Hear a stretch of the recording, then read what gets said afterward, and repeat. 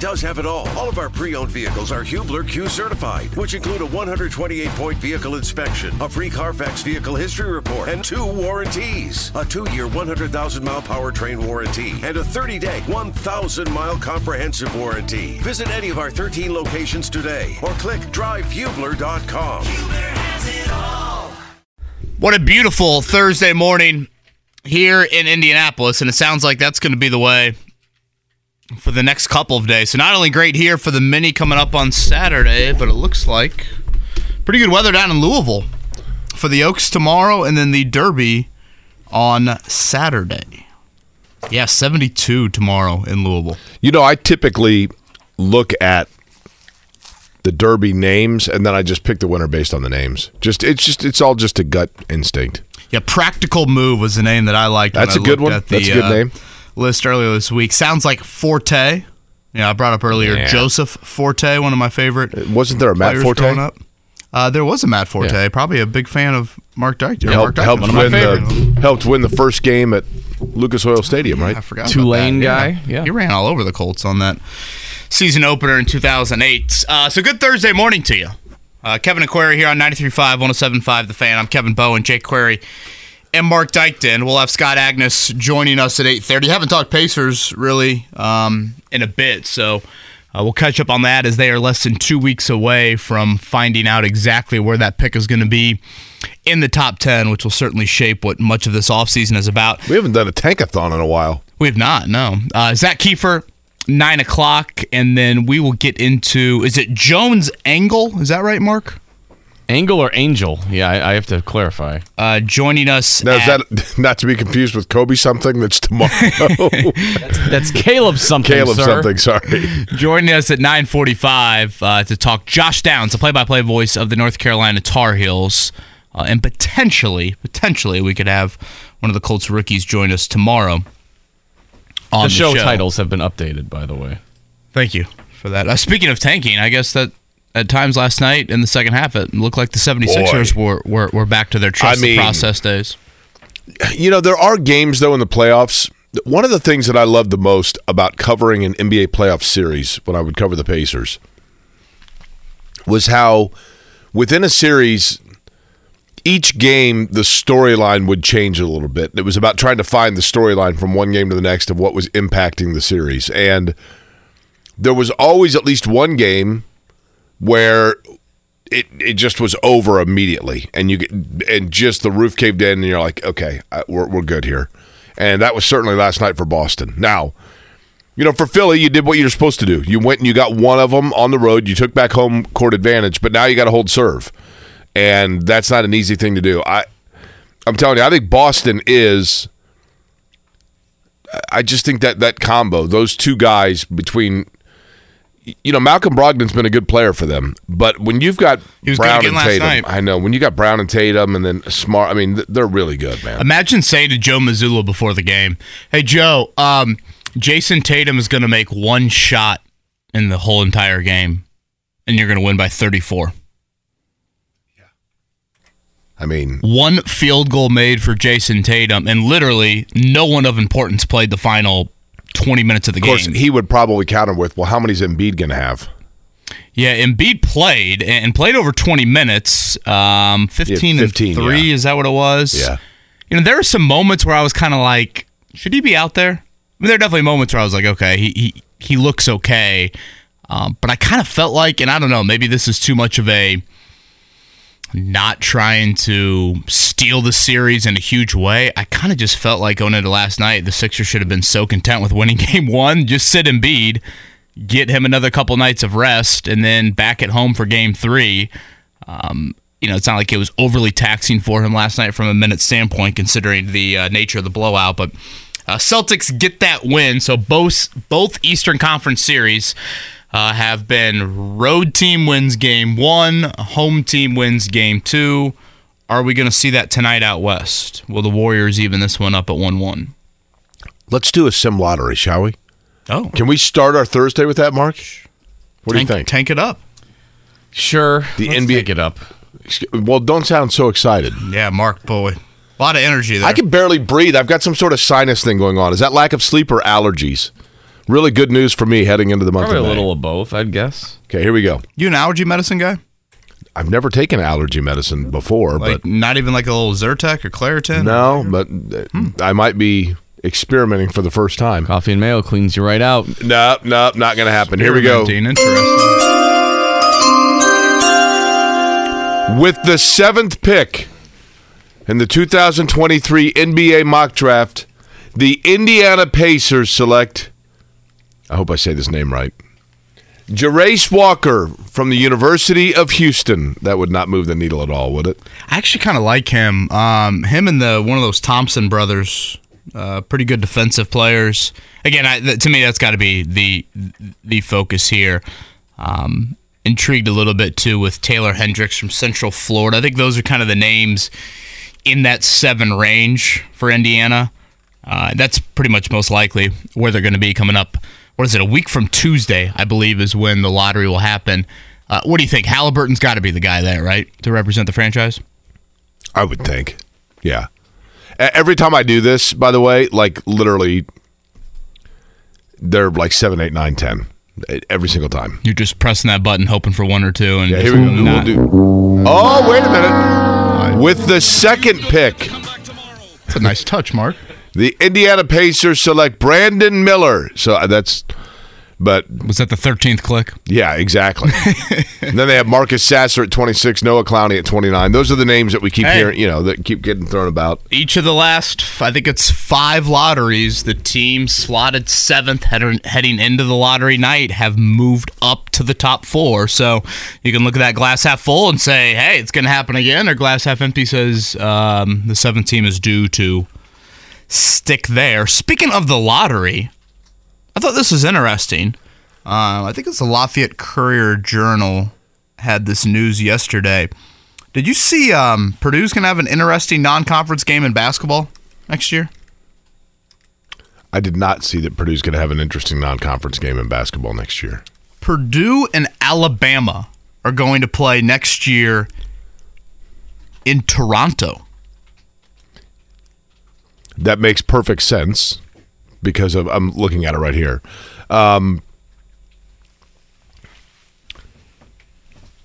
Alabama's center is also Canadian, right?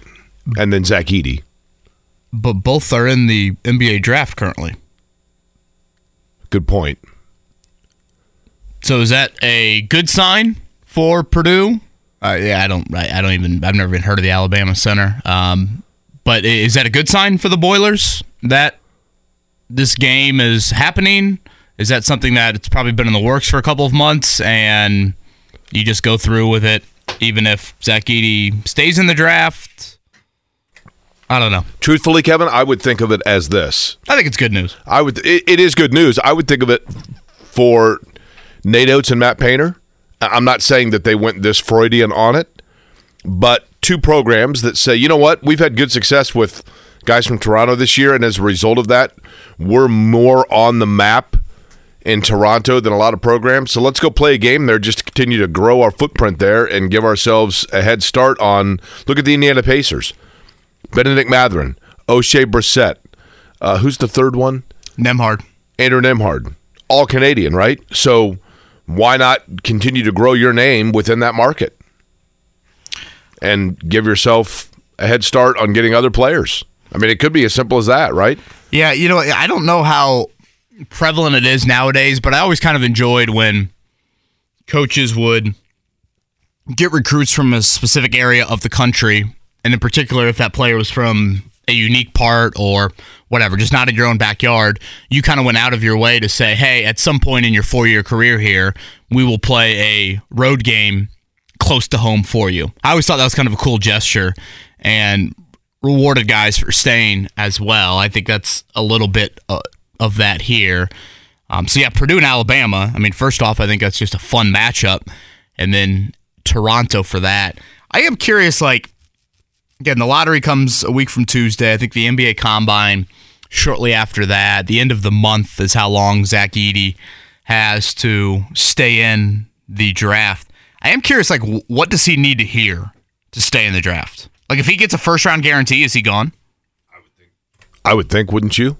Guaranteed money? I mean, I don't know what his NIL deal is at Purdue, though, but it's probably at this point, could it be $1 million? I was going to say, people act like it is very, very healthy. Now, I know there's kind of an international issue with visas and whatever. It seems like Purdue has been able to get around that, and Zak Edey's helped them get around that with how great of a player he's been.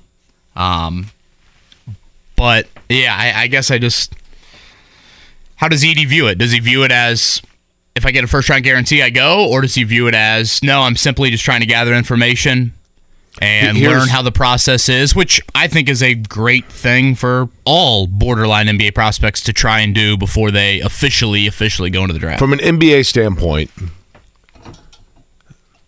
let's just say for the sake of argument that Zak Edey's NIL money next year is $1 million at Purdue, okay? Then you look at it and you say, okay, if you go in the first round, you're going to make $1 million. But you are signing a contract that guarantees you that for like a 3-year minimum. You go back to Purdue, you're getting NIL money for 1 year. What happens if he does have a debilitating injury? Yeah. I think injury would be the biggest question. Now, don't guys kind of get like insurance? I would think, yes. I mean, most do, yeah. And I remember, gosh, who was the first player that I heard about with that? It might have been the Fab Five. And it was like, what? They have insurance on their legs?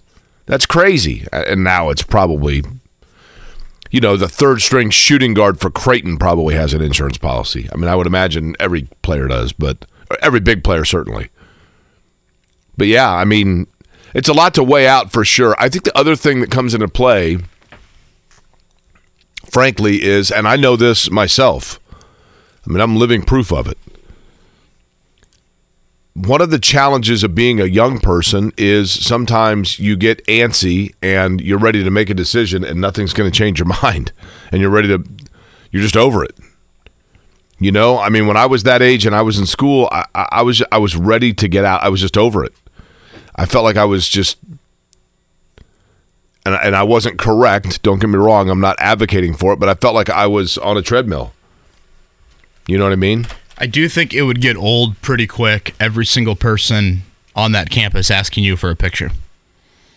Yes. Or asking you, oh my gosh, you're so much taller than I thought you were. I mean, my dad will love if you take a picture. And I got used to it, to be honest with you.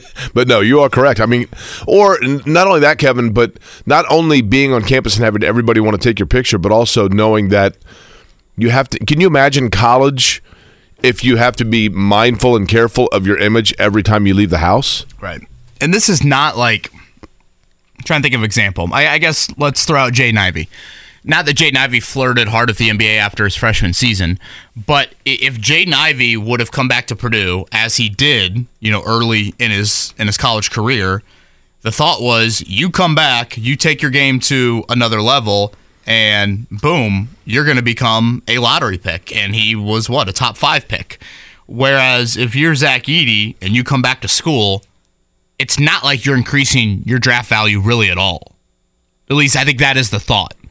Zak Edey right now is the 50th pick in the draft? Maybe he becomes the 30th pick. Financially, that's not what Jaden Ivey improved on. Jaden Ivey went from, a fringe first rounder to the 5th overall pick. Right. So that incentive isn't as much there. I do think Edey strikes me as an individual that is extremely pissed off by how the season ended. And that, along with being Purdue's all-time leading scorer, all-time leading rebounder, would be a pretty great accomplishment. I think we have our answer right here. We have listeners that are far more intelligent, at least I would say, than me. I can't speak for you, Kevin. Oh, certainly. Hey, guys, Edey can't be paid under NIL unless he is on Canadian soil based on work visa regulations. This game would allow that to happen. Wow. So it just takes one game and then you get all the money? Well, you get, hey, we're going to pay you $1.1 million. You know what I mean? I've heard such conflicting things on the Edey NIL International. Like, people are like, oh, yeah, he made $1 million last year. And then others are like, no, he can't make money because of the international visa. And, you have to reach a level of status to where it's like, oh, wow, you're doing a lot of good for yourself and the promotion of your home country. Therefore, you do get that money. Doesn't it feel like they could put it on literally an international visa and then 5 years from now it's just kind of there? I mean, hell, Swiss bank account. give it to Mrs. Edie. I was at a Purdue game earlier this year. It was crazy how much people just hounded Mrs. Edie on the concourse. Really? Oh, yeah. She was a star. Absolute star. Again, good Thursday morning to you. It's a very nice start to this day here in Indianapolis. Looks to be a glorious weekend. Do you think we're finally through? I hope. Like a high of 52 I hope. I mean, day? just the weather change alone probably is why my sinuses are locked up, right? Yeah, you need to try a little over-the-counter action. It might help you on Saturday.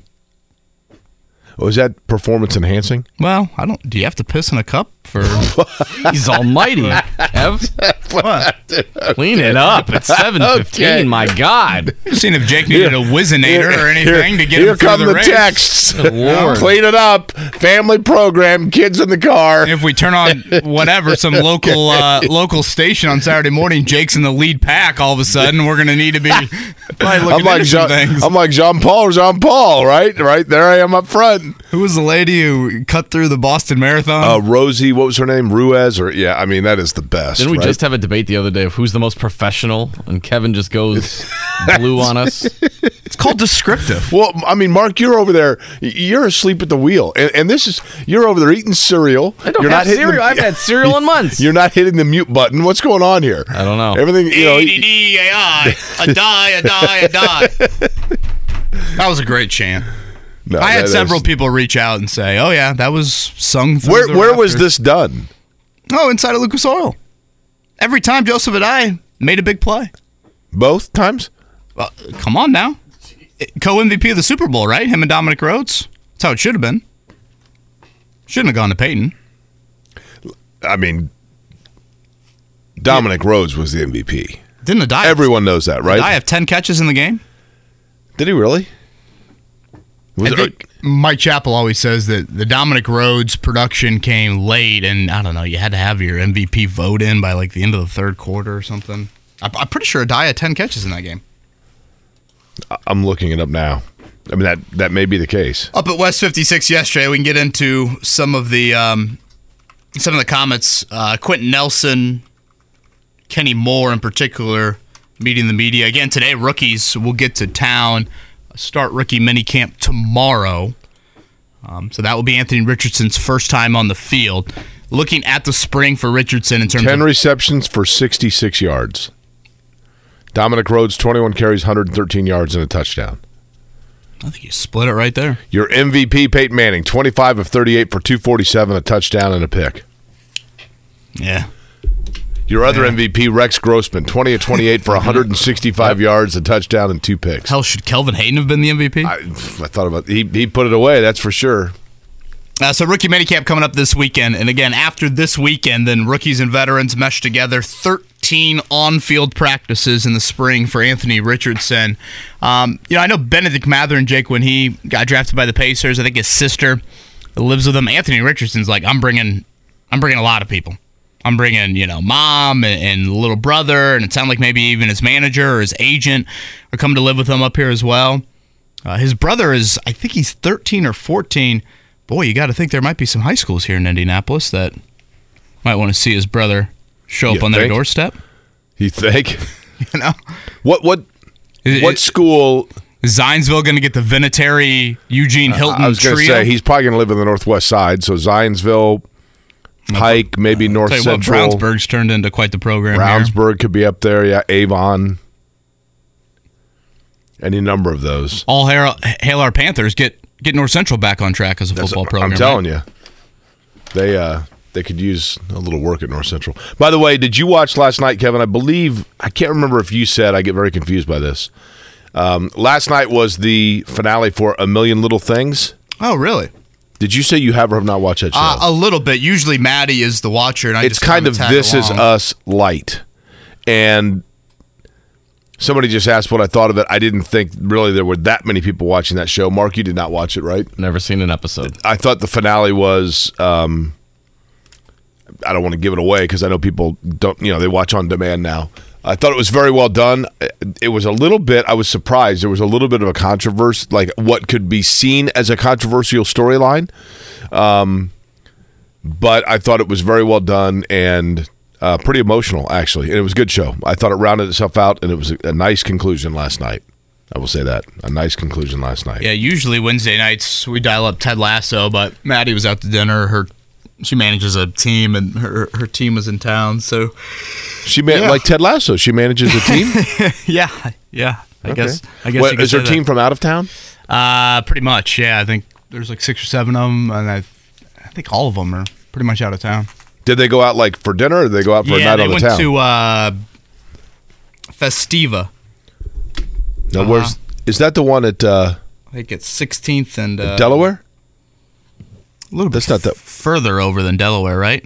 What's the one that's on? There's a really good Mexican restaurant at like 22nd in Delaware. Oh, right next to Mashcraft. Yeah, I've been there. That's a good place too. Yeah. I went there just a couple weeks ago. Yeah, it's a good spot. So you were just babysitting last night. Parenting probably would be the better way to say. You know what I'm saying? Yeah, but no, kids behave shockingly well. Rosie is potty training. I won't get into details on that. But okay. Is it Loco? Is that what you're thinking? Yes, Loco, right there. And that Mashcraft is great. Yeah, it's a good Mashcraft spot. is good. That is great. I used to live right there. Is babysitting a derogatory term? Did I offend you with that? Well, I just think... I guess that means outside source. I get it. I didn't get my $8 an hour for that. Is that what it pays now? No one Venmo'd me for that. Hell, $8 an hour? You guys can hire me. I'll come hang out. Up the rate a little bit.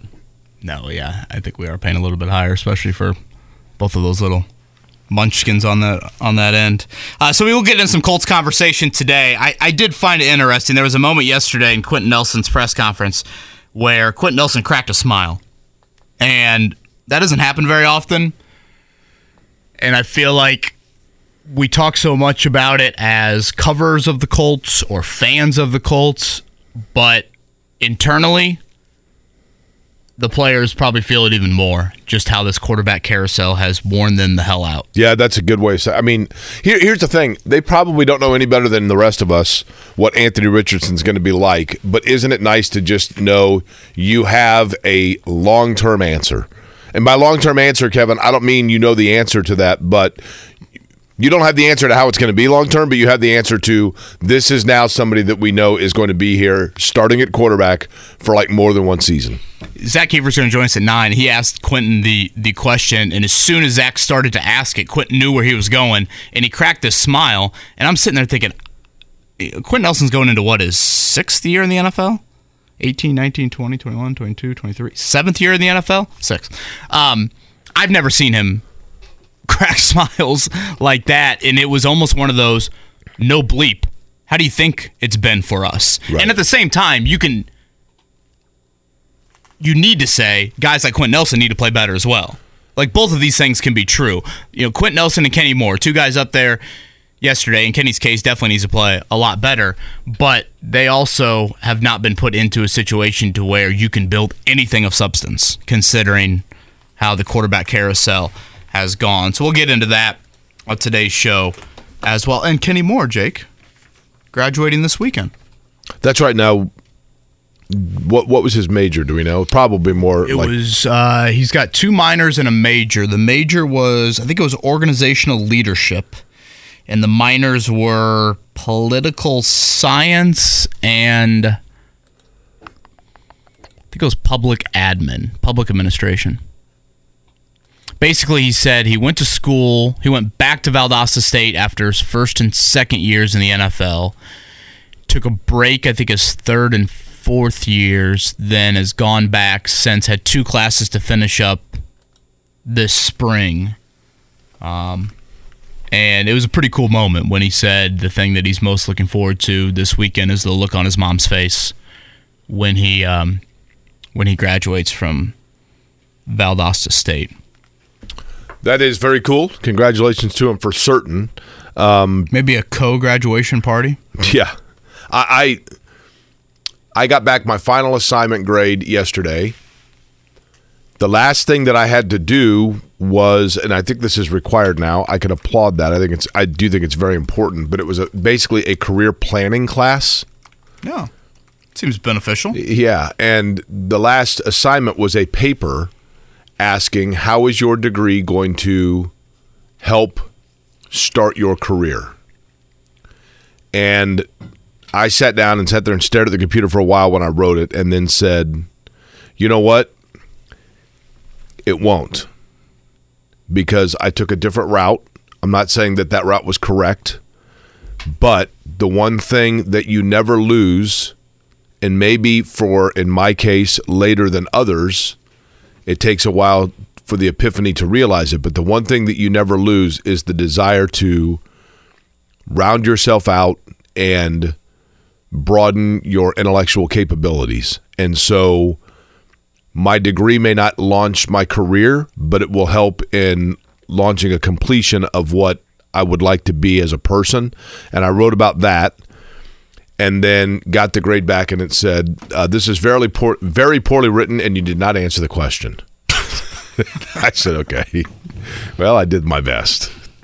I gave it the old college try in my last ever assignment. It's a strong maturation by you with your reaction there. Will you go double birds at that professor when you walk across the stage? Well, and then I looked it up. You know what? In the spirit of the assignment, that answer was by the instructor is probably correct. Now, I don't know about the poorly written part. I would disagree with that, hopefully. But and actually in the critique, it did say there are a lot of, it actually said there are a lot of areas where if you want to use words for your career that you could clean up. Okay. Interesting. Did you send her or him your LinkedIn or your Twitter profile, or did you drop do you know who I am? No, because I always subscribe to, if you have to tell someone who you are not. But I actually went through in all of my classes, and I went by my official Tell that to the NFL Combine security. birth name. That's true. You have to let me in. When security didn't know who I was, what'd I do? I went home and got my credential, right? Forgot to tell you, Mark, there was a moment I walked out there and Jake was doing the Jeff Van Gundy, grabbing on the legs of one of those security guards. Text me, should I bull rush in and just run in? Trying to get in I'm there. important. Yeah. Mm-hmm. But where it said you're not a good writer, I was a little offended. But other than that, I was like, all right, that's cool. I've read some of your written work. Very well done on our website. Oh. Well, thank you. Well, you'll get the last laugh on Wednesday with that one.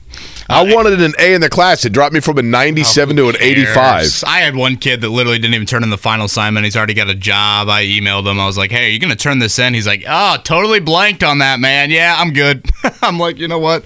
Well, at this point, what matters if he gets a D in the class? So you get one less rental at Blockbuster Video. Big deal. One less A. Who cares? Honestly, in Kokomo, that might be the only place where it's still. Like down here at the bottom, quality of writing. 15 out of 30. Okay. I mean, when you first told me the grade, I'm like, did you turn it in on time? Yes. Just wrote his name and left it blank. Yeah. It wasn't long enough, also, it said. This was supposed to be 9 to 10 pages, and I'm like, okay. Had to get the big and then it spaces said, in between sentences. Now, this will stun our listening audience. This will stun our listening audience. It says, you were not thorough at all in what you wrote about. You didn't try to cover anything. You didn't go in depth on any points. It felt like you were using a lot of words to say very little. Okay. Well, yeah, you gave me an 8 to 10 page assignment. Right. I always hated that you must write this many pages. Like, if I get to the point, I get to the point. You should just send the opening segment of this show and be like, yeah, this is pretty much what I was going for here. This was a formal paper, and you wrote it with way too many contractions. Okay. It's a beautiful Thursday here in Indy. Much better looking Not Thursday Jake. than Jake's term paper, clearly. Scott Agness at 8:30, Zak Keefer at 9 o'clock. We'll get more to Josh Downs, the third-round pick out of North Carolina, coming up to close out the show. We did see an interesting free agency move yesterday around the NFL that has some Colts implications on that front. And are we to the point now where this O-line is just going to be running it back with the same group that ended last year? We'll talk about all of that today. Good Thursday morning to you. You're listening right here on 93.5, 107.5. The Morning Checkdown. Omaha! On 93.5 and 107.5, The Fan. All right, through two games, both series in the East tied at 1. The Celtics absolutely throttled the 76ers last night, a 34-point win. Joel Embiid did return to the lineup. He played 25 minutes, 15 points, 3 rebounds. The Sixers starters are absolutely terrible. And the Celtics got a must-have win at home. So that series now shifts to Philly. The Heat and the Knicks series shifts to Miami. And tonight, Jake, it'll be Lakers and Warriors with Golden State trying to do what Boston did last night as the home team, trying to even it up at 1. 9 o'clock tip as the Warriors, as you mentioned, tried to even it up. And again, if you're the Lakers, you got to look at it with Philadelphia and say, you know what, so far we've done what we're supposed to do. That is take back home court advantage, but it would be awfully nice for the Lake Show to try to get the sweep heading back to L.A. We shall see. Last night, Major League Baseball. Padres over the Reds, 7-1. It was the Nationals over the Cubs, 2-1. I did that quickly so that Mark couldn't play the sounder. Cardinals on the short end against the L.A. Angels, 6-4. Mark, your Diamondbacks, 12-7 winners over the Rangers. That's good news in the PBR chase because the Royals blanked cute fella 6-0. White Sox, man, break them up. 3-game win streak. Beat the Twins 6-4. Don't think we've said of all the local teams, the White Sox were like the only one to win yesterday. Yeah, you're right. Many times. Rare air. Indianapolis Indians, by the way, splitting a doubleheader with the Toledo Mud Hens. They were on the short end 4-3 in game 1, 9-2 in game number 2. Tonight, the Colts rookies, or I guess all day really, Colts rookies arriving to Indianapolis. A mini camp for them starts coming up tomorrow. And so we'll be out there West 56th Street watching Anthony Richardson in his first NFL practice. And, of course, this weekend, Kentucky Derby coming up on Saturday. Mark, what'd you say, 9 o'clock tomorrow? We're going to have some 9:15 Derby guru on. Caleb Keller. Put some respect on that man. First and last name on that one. Forte is the favorite, 3-1 odds in the Derby this year. Obviously, last year you had the huge upset with Rich Strike on that end. When we come back here, we'll get more into the Colts conversation. Again, some interesting comments yesterday. Quentin Nelson and Kenny Moore, and a free agency move from a former Colt that could impact how things will be for a particular position group this season in Indianapolis. We'll talk about that on the other side. It's a really nice start to this Thursday morning here in Indianapolis. Kevin and Corey on 93.5, 107.5. Whether it's audiobooks or all-time greatest hits, long live listening to your favorites. Learn more about Kisqali Ribociclib 200 milligrams at KISQALI.com and talk to your doctor to see if Kisqali is right for you. Whether it's audiobooks or all-time greatest hits, long live listening to your favorites. Learn more about Kisqali Ribociclib 200 milligrams at KISQALI.com and talk to your doctor to see if Kisqali is right for you. The Fan. 18 minutes before the hour of 8 o'clock. It is already a gorgeous start to this. Today's Thursday, right? Indeed. I sure hope so. I'm looking over, by the way, the odds for the Kentucky Derby. I think that we, as a program, need to collectively put our rooting efforts together for Hit Show, right? Oh, I like that name. That would be... Now, I personally feel a connection to Confidence Game. No shock there. Practical Move is a great name. You've got that one, right? That's where I'm going. Raise Cane is kind of cool. I also like that Angel of Empire name. Yeah, Angel of Empire, that's who's going to win it. Raise Cane, I like Raising Canes. That's kind of the same, right? No, people are saying Forte. Now, undefeated never in go 6 races. Okay, great. Angel of Empire wins that. I kind of forgot how big of an upset last year's was. Do you guys remember that Rich Strike? Yeah. And came out of nowhere. I don't even know if the announcer mentioned Rich Strike more than once the entire race. Which was the one? Was it last year or 2 years ago where the winner was disqualified? Was that Medina Spirit a couple years ago? Yeah, Medina I feel like Spirit, we've had controversy quite a few years here as of late. Obviously, you had the Bob Baffert thing. I kind of miss Baffert. I feel like that's like the NFL without Belichick. That's a fair way of saying it, yeah. Rocket Can, I like that name. That's a good name. King Russell's a good name. Now, for those that are just fed up with the Kansas City Chiefs, they are not going to be liking the Riders Up person this year. No, what's that? For those that feel like we see too much Kansas City Chiefs, I guess in 2 ways you won't be liking this. One, the Riders Up this year will be announced by Patrick Mahomes. And then did you guys see, and Jake, I don't know if you really care about it, Mark, I think you've watched it before, the match, the golf match? Oh, yeah. Mm-hmm. Did you see who's in it this year? Let me guess. Yeah. So it's always 2 guys and then 2 golfers, right?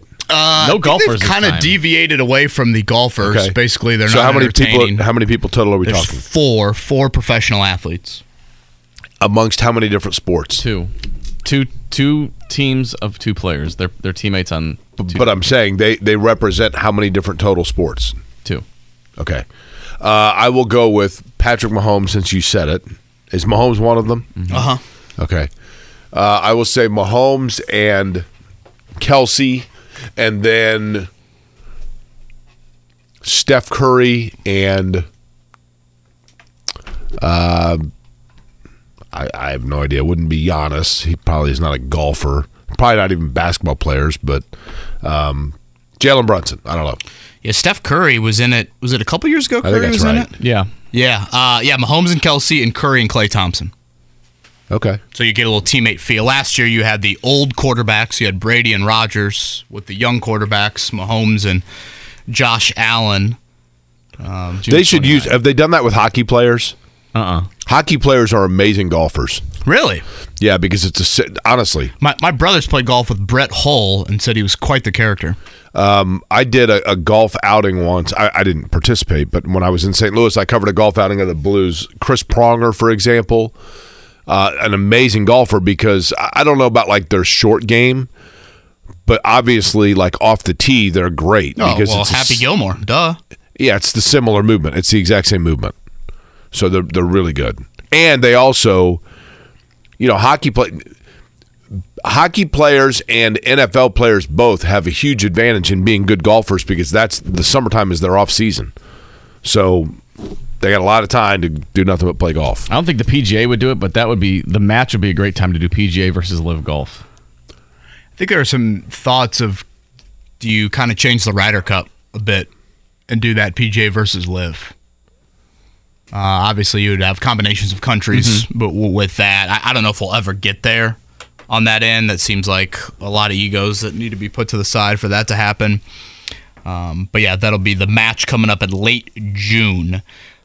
Yesterday we saw, and I guess you got to go back before the draft. Chris Ballard mentioned before the draft that offensive line and cornerback were 2 areas the Colts still needed to add to. Obviously, corner they did big time in the draft. They took 3 of them. 2 of them out of the SEC. Certainly a position that they're trying to turn the page on.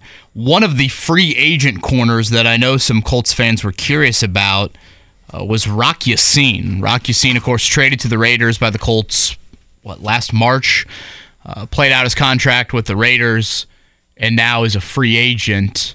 But he will not be returning to Indy. He signed with the Ravens yesterday on a 1-year deal.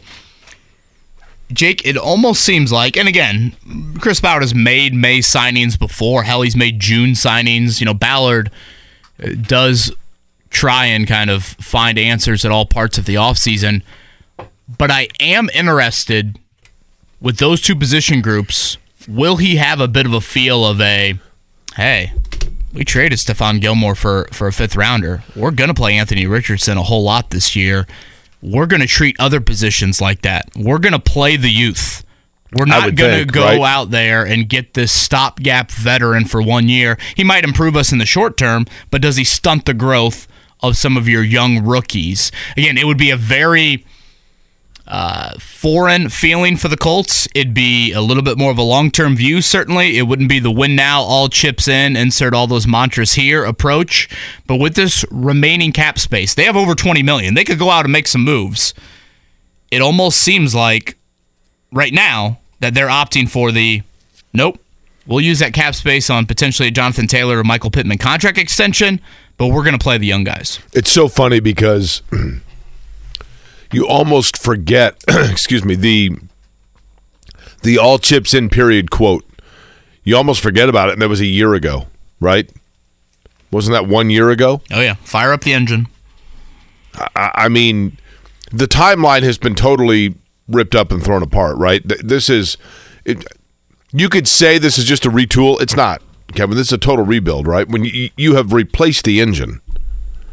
They've done an engine switch. I mean, it's the month of May, so I'll use an Indy 500 analogy. The engines, you have to turn so many miles on them before you can do an engine switch.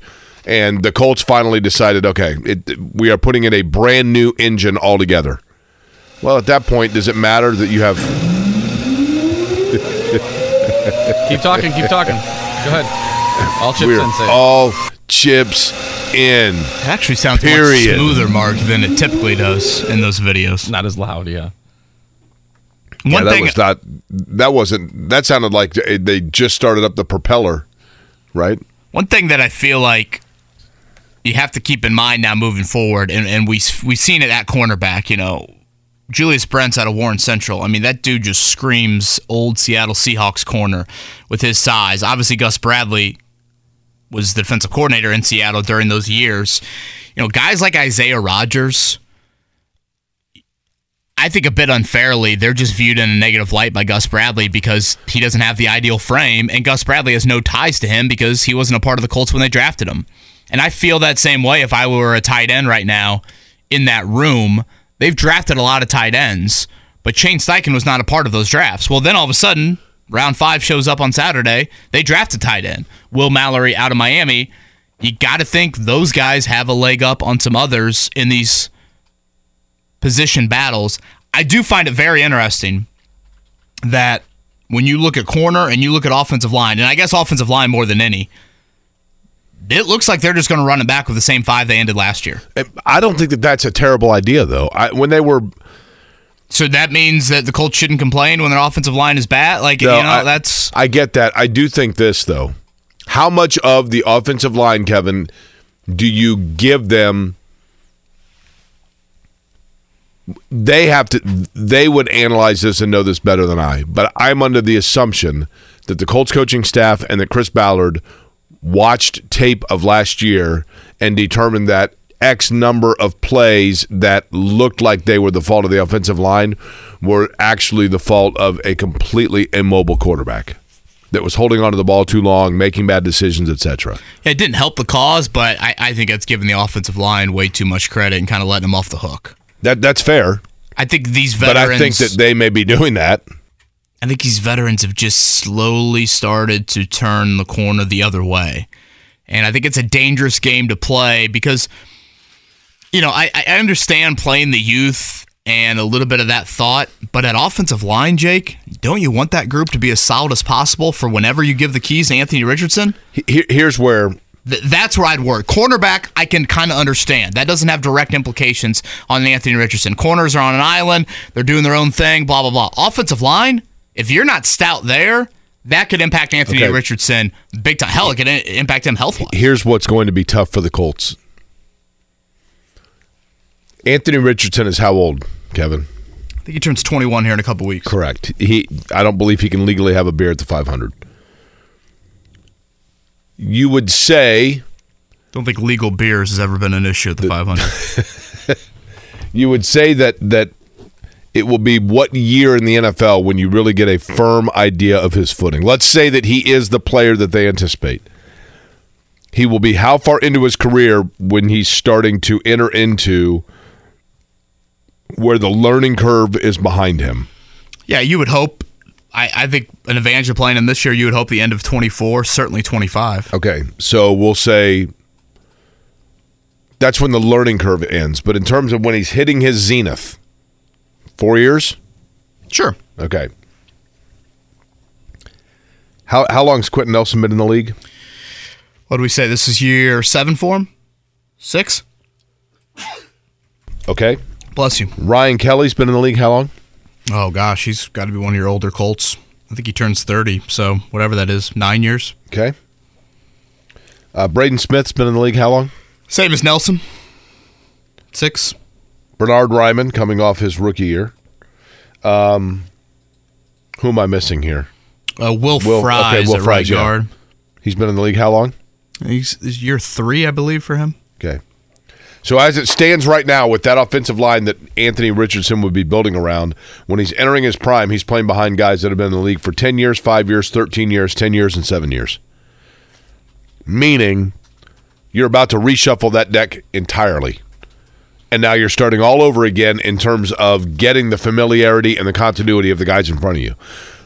That's not atypical. I mean, I'm not sitting here saying that they have messed that up. But that's part of the inner workings of the building of a roster that make it a challenge. I think Yeah, it's not like when Manning's 98 line did not have Ryan Deem and Jeff Saturday, and obviously Tarek was here, but didn't have a lot of the mainstays. Kevin, I always go back to, people forget this, and I understand why they forget it. I totally understand why they forget it.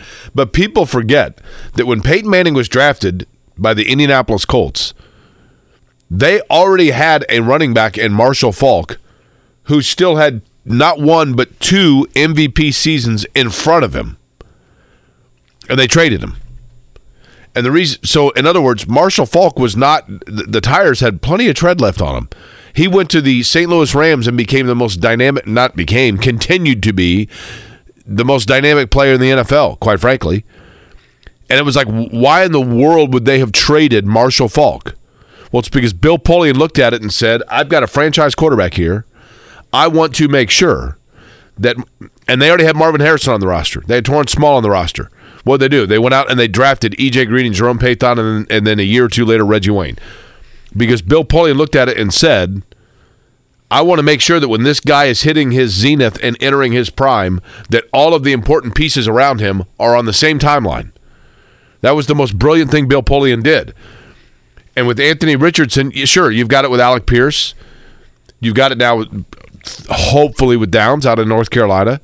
And Jonathan Taylor's still a young player, although for a running back, that's a little bit different.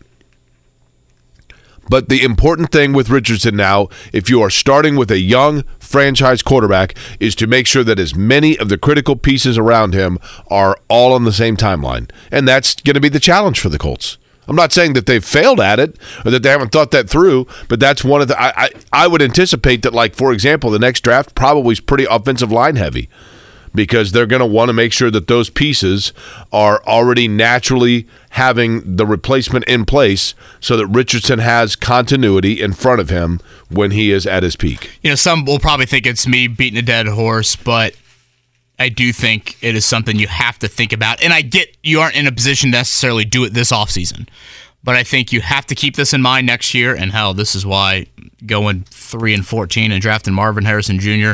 might be the best thing for this Colts season coming up.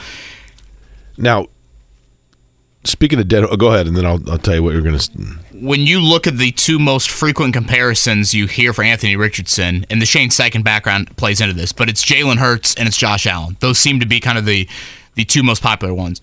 When those 2 guys took off as quarterbacks, to me, it's no coincidence at all that it happened when Buffalo made a trade for Stephon Diggs and Philadelphia made a trade for A.J. Brown. Right.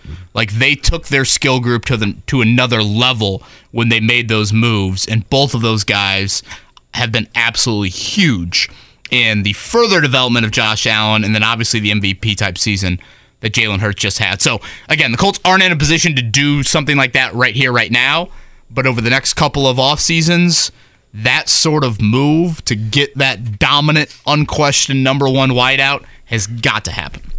Speaking of dead horses, Reincarnate is a 50-1 underdog, but his name is Reincarnate. So does that mean that he's already been a dead horse? Well, speaking of dead horses, hasn't Churchill Downs had like 4 of them this week? Yeah. Okay, that's good. Well, I'm saying. No, really. there's. I saw that. What was the issue there? It wasn't. Obviously, it wasn't. And I'm not trying to be funny. I don't know. It wasn't heat, obviously, right?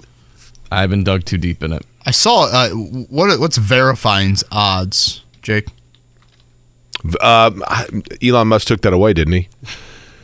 Verifying's odds are relied upon whether or not he's going to pay $8 to get his name. Verifying is at 15-1. I saw he got loose this morning. Oh, really? Yeah, and had to be corralled by a couple of, I guess, I don't know if jockeys is the right term, but other jockeys on respective horses. Sometimes an excitable that would seem horse. Like, can you imagine being like, okay, hop on this horse, that horse is loose, you need to go get that horse. Yeah, I mean. Like, I feel like at times running after Rosie's difficult. Can you imagine a horse?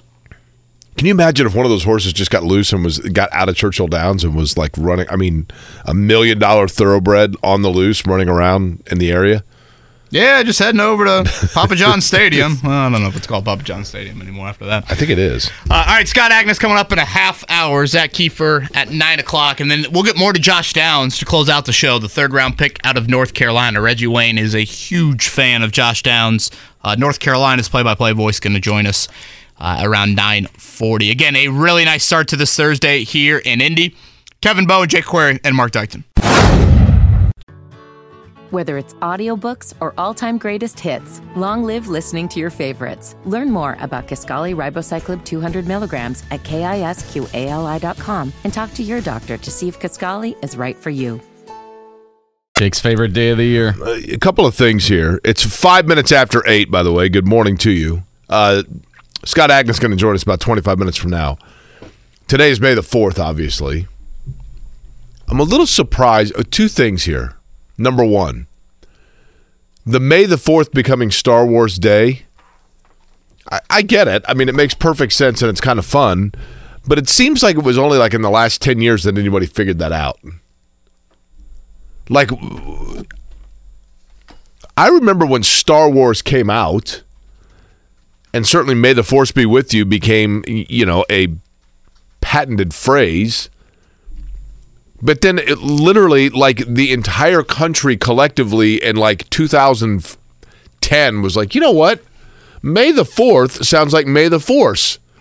Am I right? Like, I don't remember in 1980 people being like, May the 4th, Star Wars Day. I think we've reached this, like, part of whatever society where now every day has to be something. Yeah.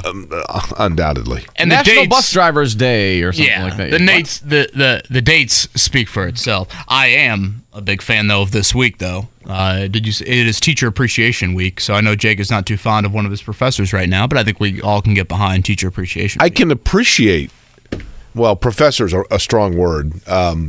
Graduate student. Wow. That's probably a better way of saying it. Boy, there goes our Kokomo listenership. Do you know one thing I will say? I shouldn't say this. Nope. Oh, go ahead. Yeah, I mean, you're already halfway there at this point. I don't believe during the time that I was in school that I had more than probably in totality 2 professors. I think it was all like teaching instructors and graduate assistants.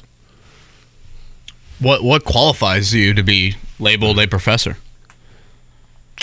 It is your full-time profession, and you are like a tenured staff employee of the university, as opposed to somebody working on a master's and doing it, you know what I mean, or an adjunct or whatever else. Like, I had one guy that like had a pipe and wore a hat and was like, yeah, that's Well, that to me screams professor. That's what I mean. Say no more. You should be in Oxford. But at any rate, Star Wars, today, May the 4th, Star Wars Day. I saw Star Wars Empire Strikes Back and Return of the Jedi in the theater as a kid when they were all in their original run, and I have never seen any of the others since. My Star Wars knowledge probably has more to do with the Jim Irsay quote than any movie. Star Wars numbers? Mark, are you a Star Wars guy? I've seen quite a few of the movies. I've usually watched them once. All I know is this: if you really want to, now the diehards are into it. Yeah, they're like me with Notre Dame basketball. I know this: if you tell the diehards that you like Jar Jar Binks, and you will be cut out of the will, right? And then Boba Fett, like I thought Boba Fett was cool, and then apparently that's the sign that you're a poser if you think Boba Fett's cool, because they think he's cool, but like only people that are like, yeah, Star Wars, I like it. Boba Fett, that's like the people that are like, Radiohead's great. I love Creep, And then that is the only good Radiohead song. Now are there Ewoks? Yeah. And then there's the Jawas, right? Are they different? Chewbacca, yeah. Well, Chewbacca, I know. I think Jabberwocky. No, what's the one? Those are the guys that dance with Shaq at the All-Star game. Yeah. By the way, we need to try and get Shaq on, Mark. I know. I meant to text you that. Do you think we can do that, Jake? You got any insight? First off, doesn't he go as like Diesel as the DJ? Diesel, yeah. We'll call him whatever he wants to be called. For those unfamiliar, he will be part of the DJ crew inside of turn 3. Jake, you're going to have a great view at him. I will have a great view of him here in a few Sundays. The thing is, the entire purpose of having Shaq there, aside from the fact that I think that he is apparently a pretty popular DJ, to be honest, But the reason that you have people like that at the Indy 500 is for the cross promotion and utilizing that person as a gateway to introduce to different people. So I would hope that part of his agreement of coming or part of his compensation is that he does interviews to promote that he's going to be there. And this might be taking it a little bit too far, Jake, but wouldn't that be great if at some point the TNT crew is talking about what Shaq is doing this coming weekend absolutely during one of those playoff, pregame shows or postgame shows or halftime? I mean, when you think of recent years, you've had obviously big-time movie, big-time singer, but in reaching a younger generation, reaching a different demographic, tapping into a game that is extremely global, one of the most popular shows on TV, boy, Shaq's got to be at the top of the list. I was walking. And he's going to be there for multiple hours. Several years ago, and again, I want people to understand I'm talking about several years ago because it's a different answer now. But I'm going to guesstimate this would have been like in 2014, somewhere in there. I was at a race, and two people were having a conversation, and I should also emphasize these were not people that work for the Speedway, so I want to be very clear in that, but work around racing. And I'm walking, and they stop me, and they go, "Hey, Jake, like we got a perfect question for you." I go, "Okay." And they said, if you were in charge of getting the waiver of the green flag at the Indy 500, who would you get? And I said, well, are you giving me a budget? I said, what do you mean? And I said, are you going to give me a budget? And they said, okay, fine. $500,000. I said, okay. I would, and this was, again, I'm trying to remember what year it was, but it was 10 years ago, easily, if not more. And I said, I would. $500,000 to wave a flag. Well, here's what I said. I said I would reach out to the agent of this person, and I would say, we are going to send a private plane that is going to pick you up on Friday. You're going to come to Carb Day. You're going to watch Carb Day. On Saturday, you're going to be the Grand Marshal of the 500 Festival Parade. And then on Sunday, you're going to wave the green flag to start the Indianapolis 500, and you have to send a tweet from each of those three things. One of them, part of the contractual obligation, you need to send a tweet from each of those three, and you have to use the word like cool, exciting, or whatever in that, and we will pay you $500,000 for your 3 days, so we will have a plane, Justin Bieber, to come pick you up. And when I said that, and it might have been even like 2010, these two people just laughed me out of the room, and I said, what's so funny? And they're like, you wouldn't have Parnelli or like AJ Foyt do it? You'd have Justin Bieber? Are you trying to get like a bunch of 12-year-old girls to the Indy 500? And I said, yes, that's exactly what I'm trying to do, because every 12-year-old girl that comes to the Indy 500 is going to have a father that is convinced that their daughter needs to be the cool one at school that says she went and saw Justin Bieber, and their father is going to be a 35-year-old guy who's never been to the Indy 500, and he just bought 2 tickets, and now he's coming to the race. That's exactly what I'm trying to do. Yeah, I mean, those are the type of people that you do have to try and get. Try. Probably the big emphasis. Look at the Kentucky Derby. This Saturday, 90% of the Kentucky, not 90, that's I'm way overestimating. A large percentage of the coverage of the pre-race Kentucky Derby stuff is going to be showing what celebrities are there. Yeah. Look at the hat on this person. Look at the hat on that person. Yeah, all of that. Tim says Shaq may be as big of a poll as Bob Costas. Boy, you could maybe make the argument bigger. Well, he's 7 foot. At least. The one thing I've always heard about Scott Shaq, Pollard on as well when we have Shaq. the one thing I've always heard about Shaq from everybody I know that has been around him. I have a friend that worked for the Lakers and was working in media relations for the Lakers when Shaq was there. I have another friend that went to college in Louisiana when Shaq was at LSU. I've never heard anything other than Shaq is absolutely the apparently most generous, fun-loving guy ever. That's awesome. He certainly seems like it. Yeah. He certainly seems like it. His Twitter profile, very quotacious. I perform random acts of Shaqness. I mean, that's what's cool about him, right? That would be awesome if we could try and pull that. So, Mark, good luck. Yeah, I'll do what I can on that end. I did see yesterday one more Indy 500 note, Jake.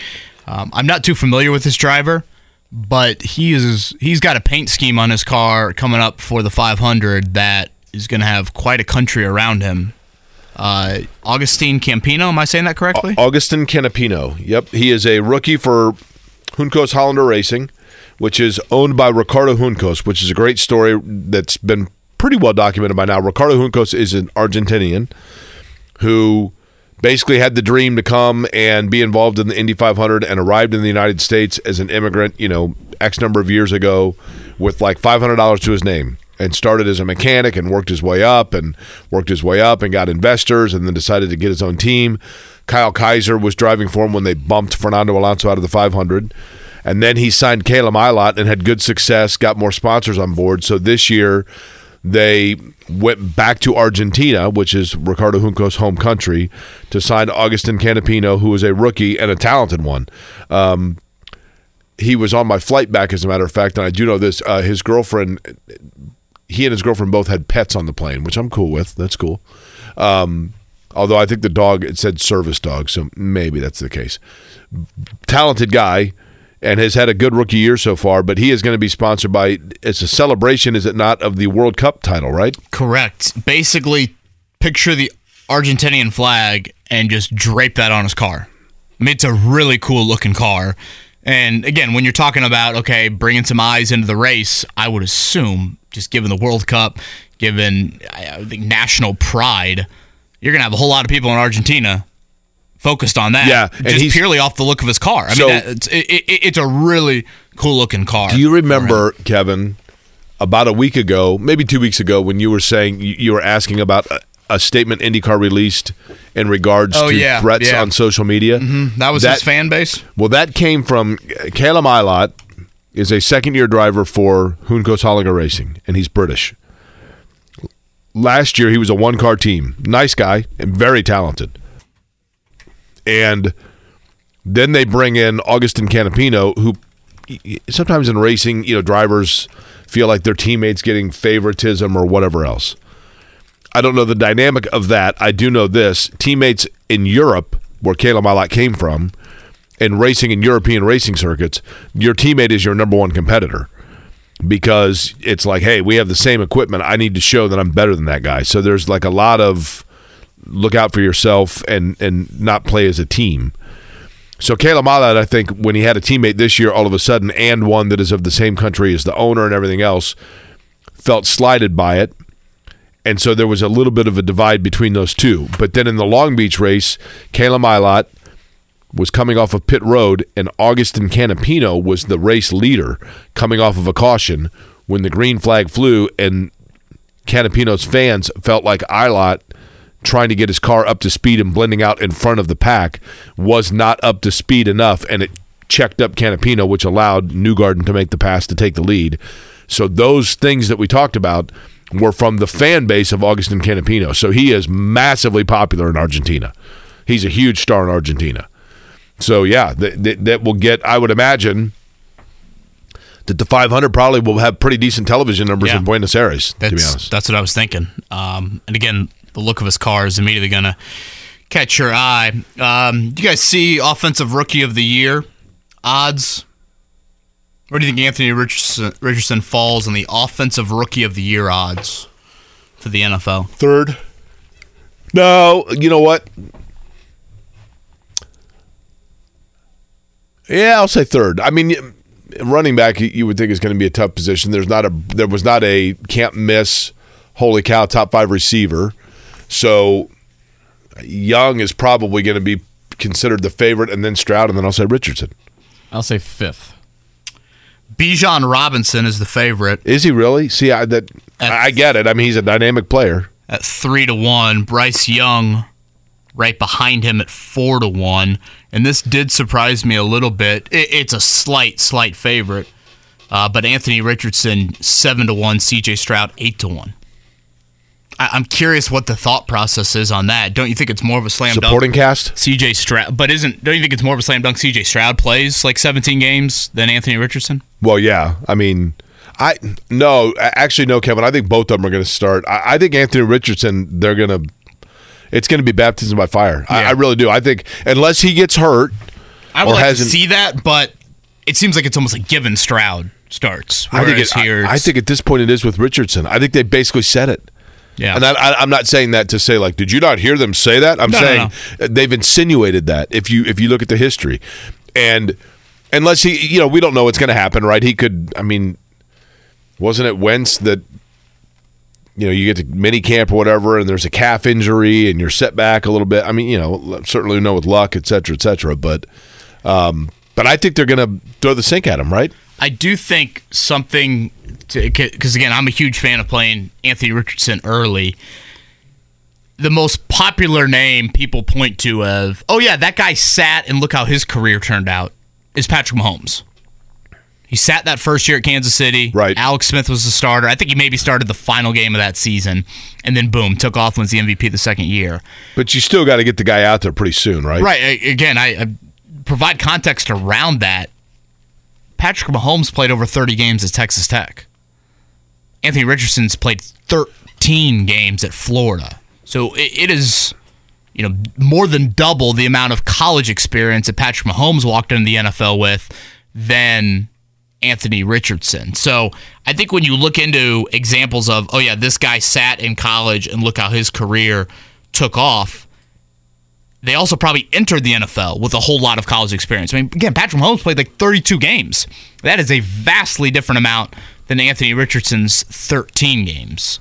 So for me, that just kind of adds to the reasons why you need to play him early on. We'll get more into the Colts conversation in the 9 o'clock hour with Zak Keefer and then Jones Angel. Is that what we're going with, Mark? I think so.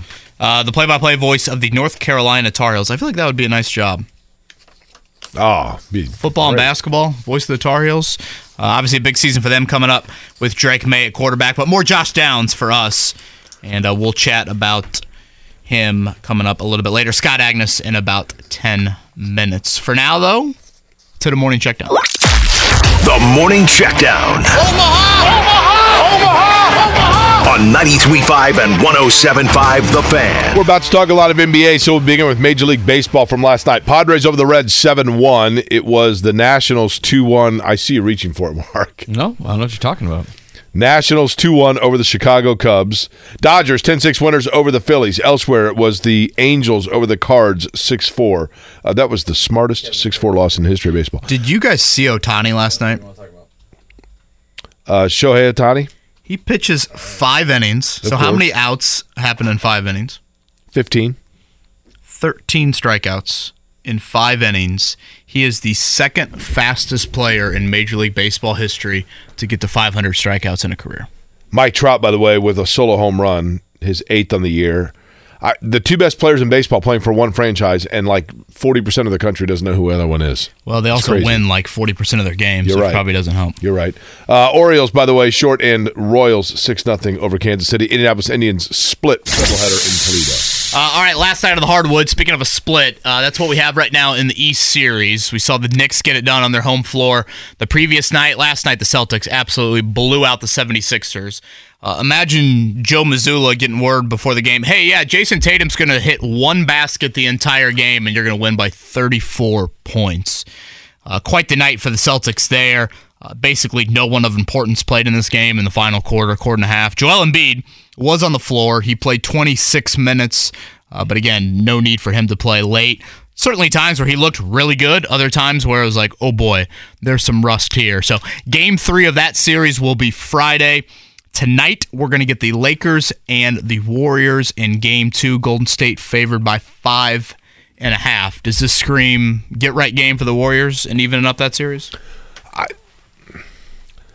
I think Golden State could come back from down 2-love, but it would be tough because you're going on, But didn't we see that before? Weren't they written off as dead in round 1? Down 2-0 without Draymond in Game 3, right? Granted, they were shifting to home floor in that series. I think, easiest way to say it, I think Golden State could still win the series if they are down 2-0. And I think it's going to be tough for the Lakers if they were to lose, say, 2 in a row. If the Lakers are to lose one of them in Golden State, that alone, it's going to be tough to flip the home court back. I think it's a house money game for the Lakers. The game is bigger for the Lakers than it is the Warriors, personally. Really? And I know it sounds weird. I thought they already got one. They did. But I just think you've got to stockpile as many as possible because Golden State, I just think, is dangerous. Certainly. They can flip a switch and boom, you know what I mean? Yeah, you obviously want to take advantage of any game, but I think they have done what they needed to do. And, for what it's worth, the Warriors have struggled away from home this season. But, Game 7 against the Kings, they certainly looked a bit different on that end. Again, Colts rookie minicamp coming up this weekend. The rookie class, so that'll be the draft picks, the dozen of them, the undrafted free agents, and then some tryout guys. I know there are a couple local players they'll be trying out here this weekend. That will take place Friday and Saturday. Then starting next week, you'll get veterans and rookies back together. And really mid-May to late May, through the first couple weeks of June, that's when you'll get on the field, 11-on-11 sessions. So Anthony Richardson, the amount of reps he gets during the spring period will certainly be something to keep an eye on. And Jake, we mentioned it earlier in the show. I would think it is good news on the Zach Edey front. I don't know, maybe I'm reading too much into that, but Purdue and Alabama are going to play a basketball game next year in Toronto. And as we talked about, it is apparently partially fueled by the fact that due to the way the visa regulations are, Edey can get NIL money so long as he is performing on Canadian soil. So you take all that NIL money, you play a game in Canada, here you go, here it is, you've covered that base. And apparently that's what is motivating this. Alabama also has a player from Canada, so that would make sense. Ironically, both Edey and the Alabama guy are both in the draft right now. So, obviously that's got to play out. Lottery coming up in a week and a half, the combine a little bit after that, and the deadline to withdraw from the draft the end of the month. Whether it's audiobooks or all-time greatest hits, long live listening to your favorites. Learn more about Kisqali Ribociclib 200 milligrams at KISQALI.com and talk to your doctor to see if Kisqali is right for you. To talk more about all of that, Scott Agness is going to join us next here on Kevin and Corey. All right, we haven't talked Pacers in a bit. Coming up in about a week and a half. NBA lottery time. Scott Agness, Fieldhouse Files, joins us now to talk more about that. Scott, have we got an announcement yet on who will be representing the Pacers at the lottery? For me, the obvious name would be Tyrese Halliburton. No, nothing just yet. Usually that's kind of decided, settled on in the 10 days preceding that. So I would assume that's kind of what the front office would be discussing and deciding on, maybe in conjunction with the organization. And then there would be two representatives, too, by the way. One that's back in the draft lottery room that's closed off. I was actually in it last year. And then the other one that's more just the face that's on stage when all the results are announced on the broadcast. But nothing just yet. So last year was Kelly Krauskopf, and the year before was it Nancy Leonard? Do I have that right? It was Nancy during the pandemic. Yep, and then last year, and then it was Kelly on stage and Chad Buchanan in the drawing room. So what's it like being in the drawing room?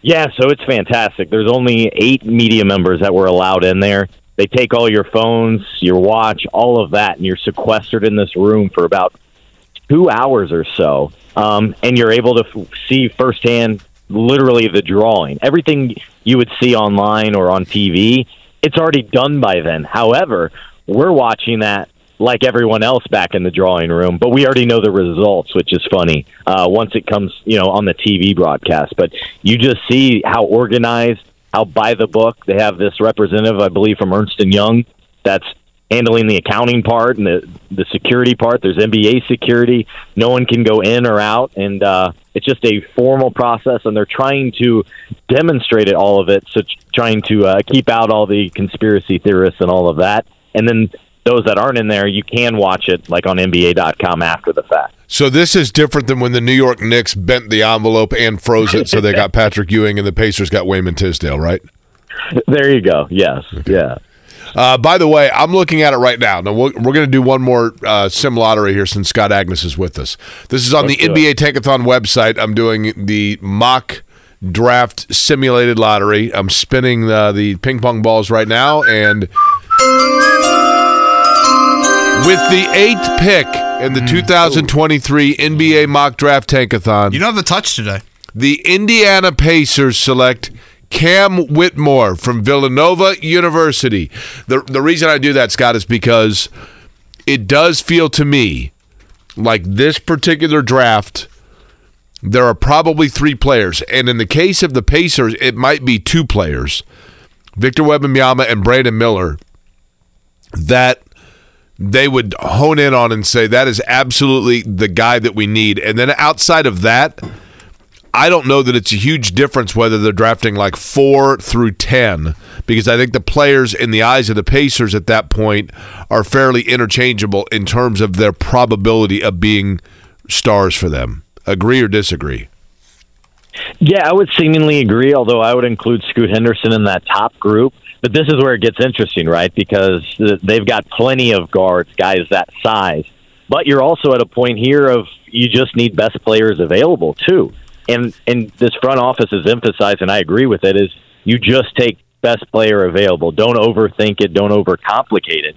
The other thing, and I don't know the answer to this, but depending on where the Pacers are selecting, we'll see if it's needed, is what's the comfort level with the Pacers and other teams of potentially drafting Brandon Miller, given what may or may not happen down in Alabama? And is he a guy that the Pacers would be comfortable with, the fan base would be comfortable with supporting, for example? So I don't think that's a no-brainer. But Victor at number 1, that's the easiest call probably since Zion.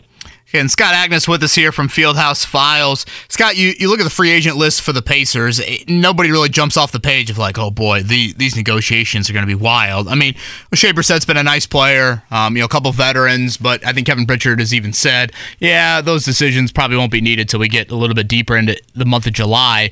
So I guess what I'll ask you is, what is the biggest personnel question the Pacers have in-house this offseason?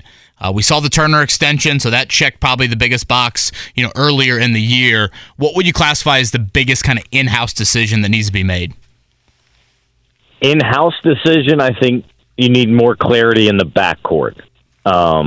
You could say the front court as well, but I think the backcourt might be a little bit more pressing, both because you want to open up minutes and decide on some lineups. If you said external, it'd certainly be finding that 3-and-D type guy that can match up and hopefully slow down some of those best players in the world on the wing, yes. But the backcourt, what I'm getting at is your Buddy Hield, Chris Duarte, I was worried about Buddy, Benedict Mathurin.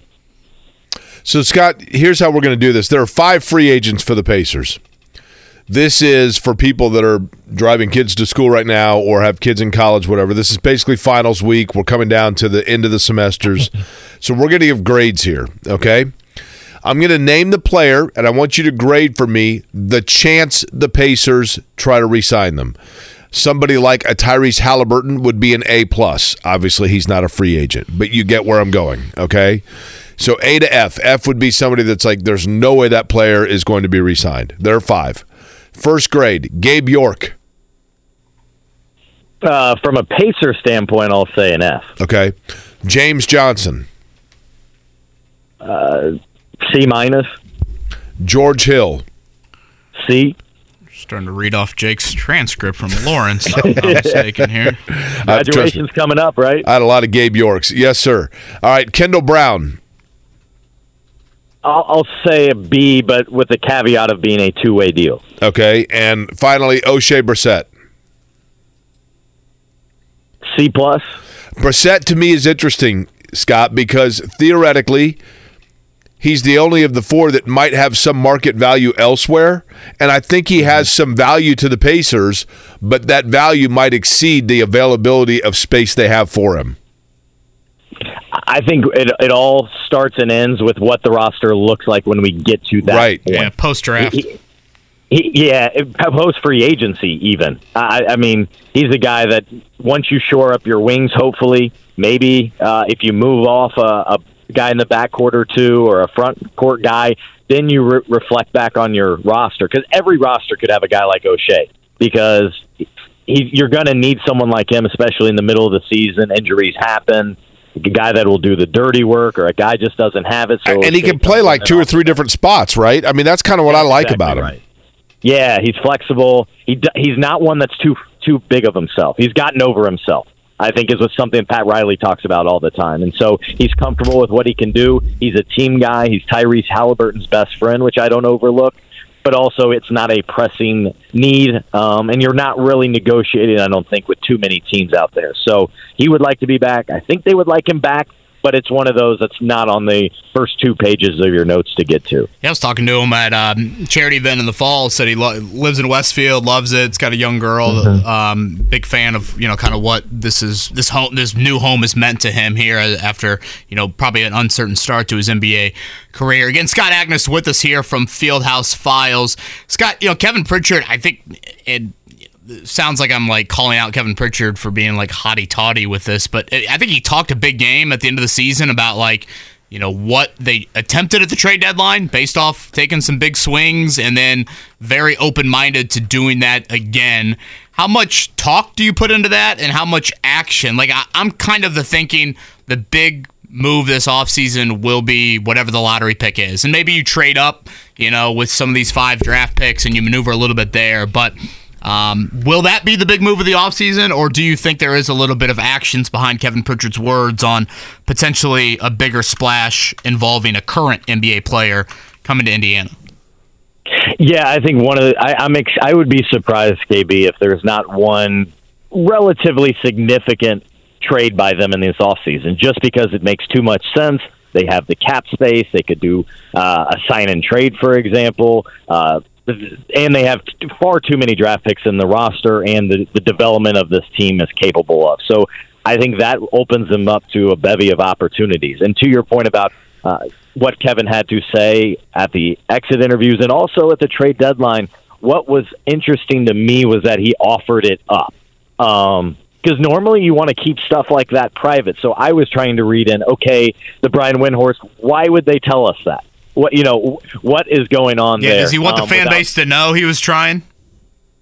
I think it's that. It's, hey, we're trying behind the scenes. It's not that simple. And in fairness to that, draft picks, the inflation of the value of draft picks are way up because of last offseason, what Rudy Gobert went for when he's really not worth that. I mean, there's no one in the league, I don't think, that wouldn't take rookie Walker Kessler over Rudy Gobert just because of his contract and all of that. But, I mean, you saw guys dealt for 5 second-round picks, that they were trying to get off of, things like that. So I do believe it was very real that they tried to go after people, and they just didn't evaluate the cost.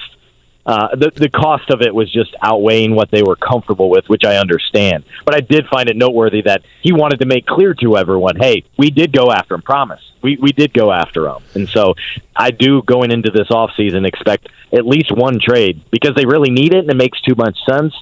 And a lot of it will also depend on where these draft picks shake up, both their first one and will they get Houston Rockets at 32, because then things really get interesting if they have, 25, 29, and 32. Those are 3 really interesting picks right there, with the most interesting probably being 32 because it's a non-guaranteed contract, so you can right away sign the guy to a 4-year deal that's a little bit more interesting, that's not fully guaranteed too. Scott, with the Pacers, let's say hypothetically, Scott Agness is our guest, by the way, from Fieldhouse Files. You can also read his work on our website. He's on the Payless Liquors hotline. Scott, with the Pacers, if you look at their, outside of their first pick, and they have those other picks, and we just talked about, I mean, I don't know that they sit on all those picks, but will they be in position, if they were going to hold on to one of those later picks, to just go best player available? Or do you think that their roster is such still that there are enough still glaring needs that they have to plug? Or have they kind of gotten their base down pat? What I've learned over the years is when you get away from best player available, it's dangerous. And so I believe you're at best player available there. Maybe you get down the road in a second-round pick or a late second, then you can try to target something specifically. But I'd be hard-pressed to still go away from that best player available, though you are targeting, certainly, yes.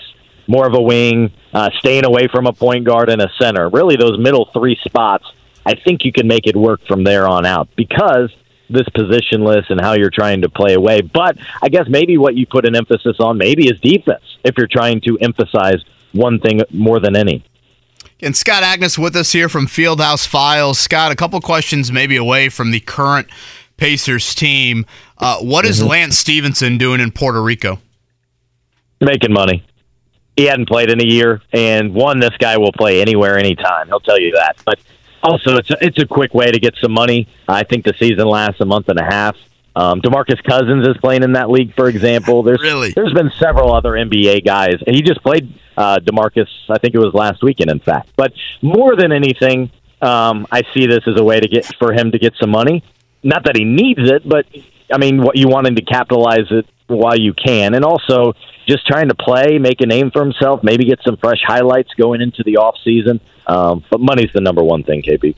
I did laugh at the fresh highlights aspect to it. The month-and-a-half season, wouldn't we all like to have that sort of job? Okay, last one from me, Scott, and I apologize if I'm catching you a bit off guard with this, but I thought I saw yesterday, maybe earlier in the week, that the Phoenix Suns have done something in relation to kind of their Bally Sports or their regional sports network and how they're broadcasting games. Are you familiar at all with this story? Yeah, so they just got a new owner mid-season, Matt Ishbia, Michigan State type guy, mortgages, stuff like that. That's his business. Yeah, he hates Dan Gilbert, right? Yeah, that's his biggest rival. Absolutely. I love it. And he even talked about that yesterday, I think it was, with Bill Simmons, basically saying, yeah, I don't like the guy. I'll shake his hand, but, this is a rivalry here. But to your point, in simplistic terms, I love what he's doing here. He's saying, look, we want to market to our entire fan base, not just those that subscribe to a regional network, that have cable. We want to hit more eyeballs. And so they're attempting or planning to get out of their Bally Sports contract, that's their regional network as well, and go over the air. So you can have bunny ears, antennas, stream it online. I'm not sure exactly how they're planning to do it, whether it's their official site or launch their own app or within the Phoenix Suns app or whatever. But generally, is they're saying we're rejecting the regional sports money and going at it by ourselves because we want to hit more fans. And yes, we're probably taking a hit on the front end, is their belief. But on the back end, we'll have more fans. They'll be more engaged. They'll want to come to games. They'll buy our merchandise. That's the bet they're banking on, although Bally Sports is, I think, suing them now, trying to say, hey, breach of contract, all of that. So I can tell you, one, I'm really interested and encouraged to see something different here. And you better believe all the owners across the league are following this closely, seeing if this is possible or not. Because to this point, Kevin, all we've seen is, I think, Steve Ballmer allow for additional broadcasts, secondary broadcasts through the NBA app if you have a league pass where, maybe it's a players-only type broadcast or in Spanish or things like that. They have not done something different off the regional networks with their original broadcast. So it's something that's very interesting, especially with the NBA here soon negotiating a new national TV contract. And if fans don't know, the regional sports contract for each team is generally their biggest moneymaker for their individual revenue. So it's something that they don't take lightly at all. So what Phoenix is doing, and I don't think every owner would fall into this boat, they will be turning down that TV contract money and basically saying, that's a hit, but we can take that hit.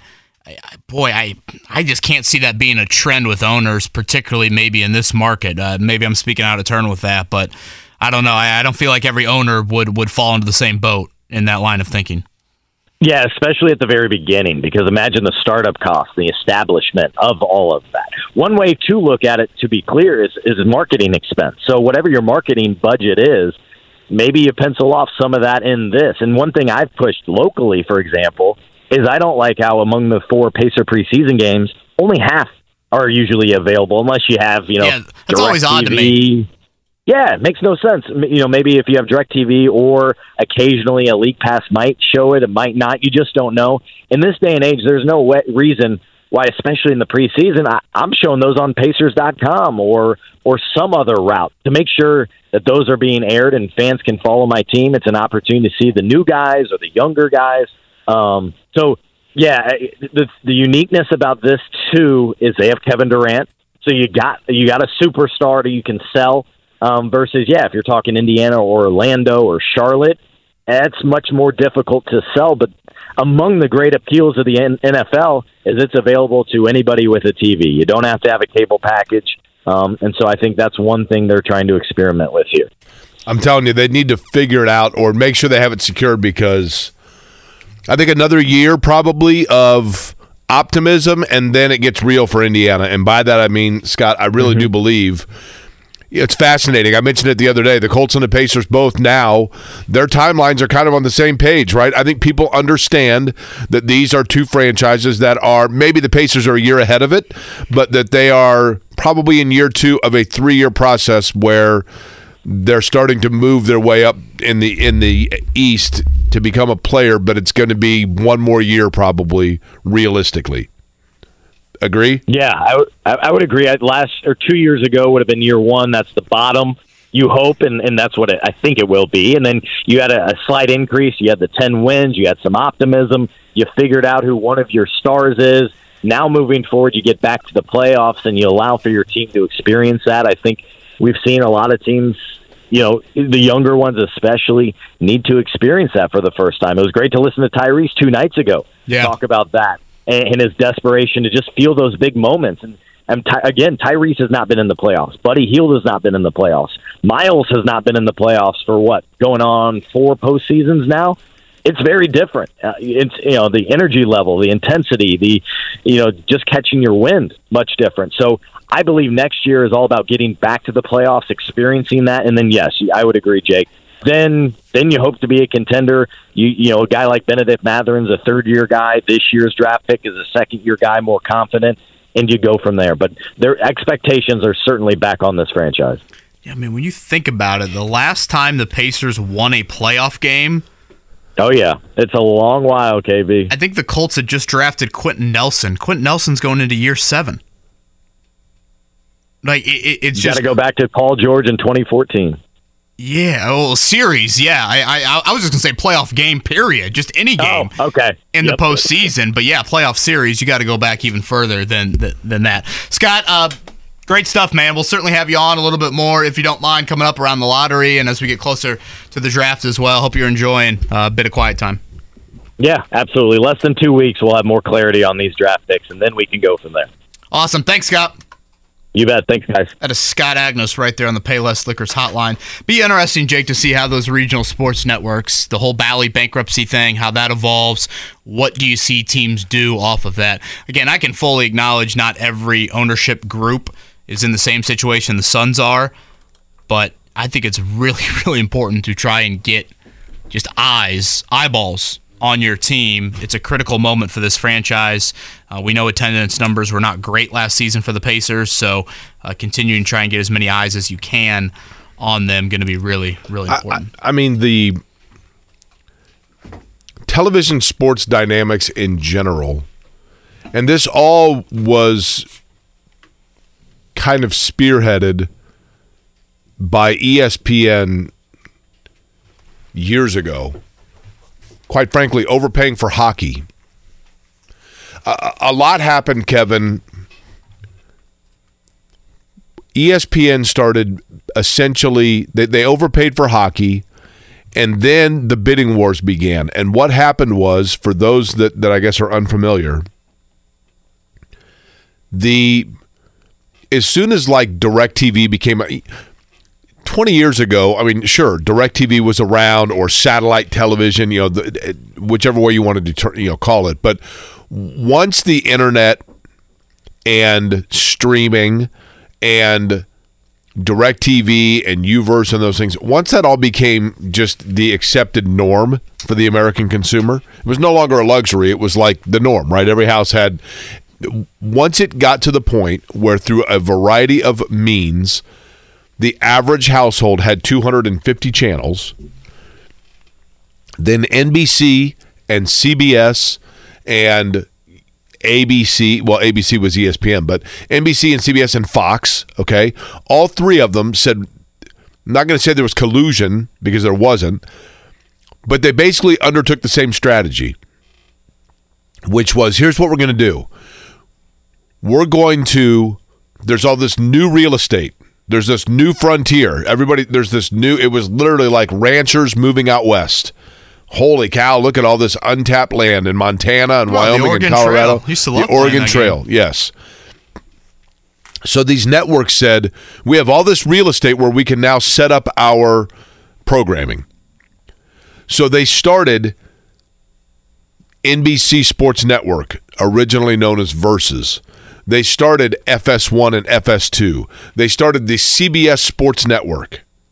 And if you want to know why now when you turn on those programs or those networks, you are predominantly seeing either talking heads debating sports or you're seeing auxiliary programming, poker, Australian rules football, Ivy League basketball.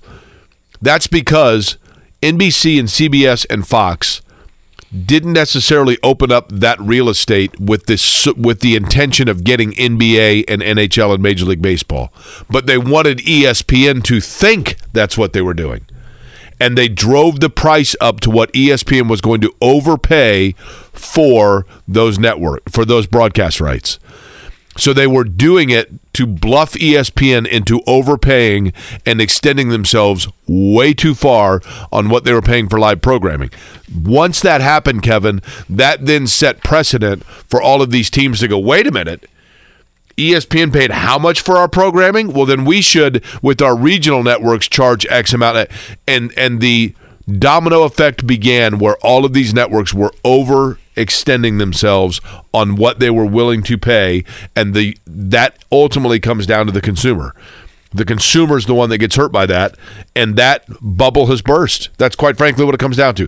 That bubble has burst where people are like, I'm not paying this. I can stream it now. I can see highlights on Twitter. I'm not paying it. And the wave is now pulling back. The tsunami already went into the village, and now it's retreating, and everybody's figuring out what happens when that water comes back out. Owner Jerry Reinsdorf for the White Sox literally just said the other day, he was on like a panel of like ownership or whatever, and he said before the RSNs happened, he said we were getting away with murder. Every White Sox game cost $700,000 to broadcast. So 145 White Sox game, give or take a year, $700,000 per game was how much they were making. Yeah. They were bringing that in. Yeah. Yeah. I totally believe that because everybody freaked out like, oh, man, we got to overpay for this so that somebody else doesn't get it. Mm-hmm. And then they realized, wait a minute, those people never had the intention. It's just like the housing market. Like you hear people now, 5 years ago when people are like, yeah, my house went up for sale, and people are offering like cash 70% over market value. So like I've got to sell. And then other people were driving the prices of those up even though they had no intention of buying that house to begin with. It's crazy. Zak Keefer, talk Colts.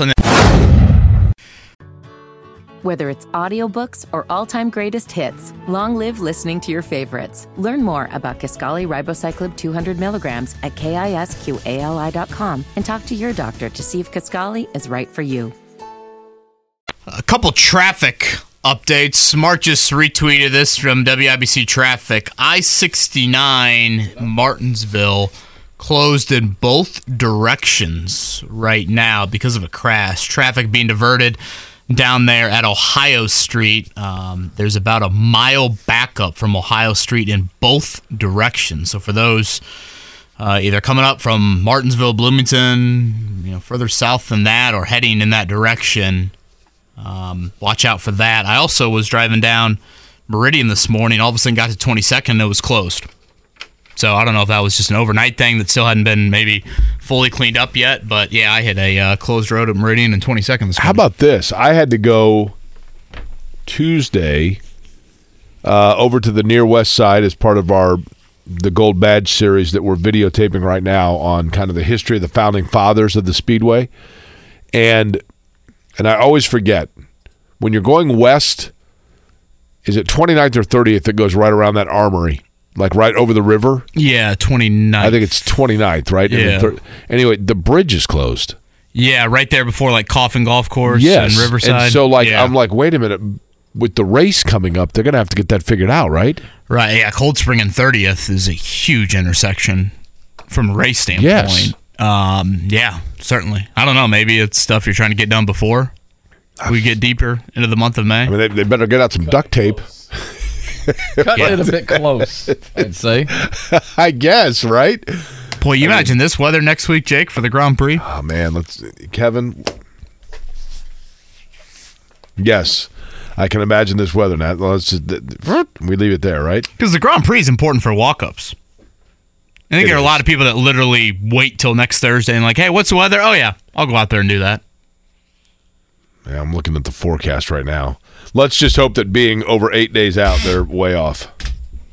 Or what if they're super accurate? How you doing this morning? We always have such a negative opinion on the weather. I'm saying let's hope they're way off because the forecast right now for the Grand Prix is not good. Well, last year was awful. I can't remember which was last year's.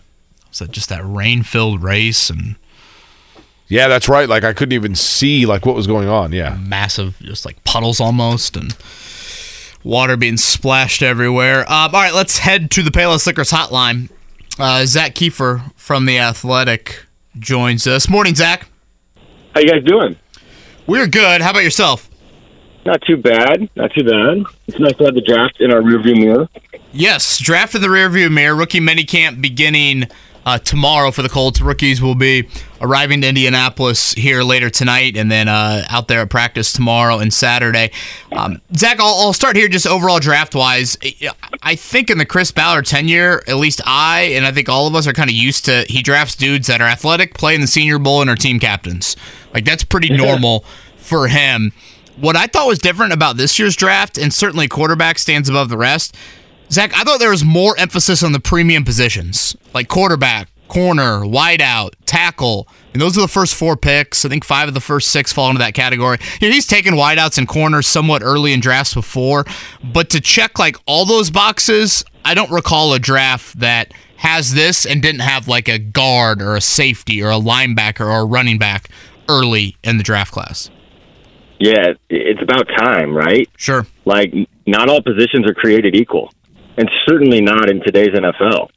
And I think they knew that, and I think when they do this self-scout after the seasons, they realize that their highest-paid players are not at the positions that win games in a lot of senses. And I know Shaq Leonard can turn the ball over a lot, but you look at the left guard and the linebacker spot and the problems they had at quarterback last year. And the thing that stuck in Jim Irsay's mind that he really probably won't ever get over is what happened at the end of 2021 when you had a running back take over the league in a lot of senses. And what did it get the Colts? 9-8 and watching the playoffs from home. So, no, that's a really good point about sort of these premium positions and no linebacker at all. You know, no right guard, no left guard at all. And honestly, I'm fine with that. I don't love the right guard situation right now. I know they're talking up Will Fries, but the reality is you need to win games with these certain positions. And I thought it was interesting. You know, Chris Ballard always sort of has an objective going into the draft. Like, he wants to get better at one particular area on his team. And this year it was obviously the secondary. He wanted a lot of young players in the secondary, and we were trying to figure out what their sort of approach is in that area because at the owners' meetings we asked them, and they had just traded Stephon Gilmore, and Chris is like, yeah, we like Isaiah Rodgers and Dallas Flowers. And I'm like, man, you are playing with fire. Like, no offense to those guys, but, like, if you start those guys on the outside in week 1, like, that's going to be a rocky road. And Juju Brents can come in, and I'm not ruling him out starting, but it's going to be fun to watch that secondary grow. But the one thing that's sort of underlying all of this is a complete reset of expectations. This team doesn't need to win this year, and I think they're willing to take some growing pains that come with it. Zach, when you look back, I was thinking about this last night. You and I have talked about this before, and that sometimes I think Chris Ballard, you know, after certain moves are made, you then look back and you kind of go, you know, he basically told us that was what was going to happen, and we overthought it. I mean, I've been guilty of that. When you look back at the pre-draft conversations, interviews, press conferences, the ones that he does do, how would you grade Ballard's and he doesn't owe this transparency. I'm not saying it that way, so I'm not holding him to it. I'm just saying I think oftentimes he's a little more transparent than we give him credit. Was this one of them? Yeah, Jake, I thought the same thing. I thought about this, and it hit me right away Thursday night when they turned in the card for Anthony Richardson very quickly. I thought I was right. So my premonition 6 days prior after his pre-draft press conference, which is typically a whole lot of nothing, right? But he said one thing in there that was very telling. He said, everyone has us pegged for one guy. I'm not sure that's the case. In fact, I know that's not the case. And my sense was that was Will Levis. A lot of other people assume the same thing. That's what he was talking about. He was talking about Will Levis. And the other thing, Jake, that popped into my mind was a question I asked him sort of off to the side at the end of our session at the NFL Combine back in early March. he was kind of giving us the runaround and kind of, just give it as GM speak. And I said, okay, let's be straight. How do you feel about the fourth pick? And by that I meant you're picking fourth with, you're not going to get your first pick a quarterback unless you trade up. And he said, I feel great about it. We're going to get the best player in the draft. And he kind of gave me that Ballard smirk. And whether this is the best player in the draft or not, we won't know for 5 years. But I think Anthony Richardson has a shot. And the bottom line is, I thought he was more transparent than a lot of us realized at the time. Shane Steichen said, at one point, you can teach accuracy. You can scheme for accuracy. That's very relevant to the conversation Shane Steichen had with his scouts through this process with regards to Anthony Richardson. So to answer your question, Jake, I really do feel like, for the most part, Ballard tells us what he's thinking. Now, he's not going to give us the details on where they have these guys stacked and all that, but in a general sense, he tells you more than most. Along those lines, and this is a moot point now, I realize, Zach. Zak Keefer is our guest on the Payless Liquors Hotline. I don't know that Kevin and I really talked about this, but to start out round 2, Jim Irsay sends a tweet that says, what do you think, Colts fans? Should we draft Will Levis and go with a Montana, Steve Young type approach?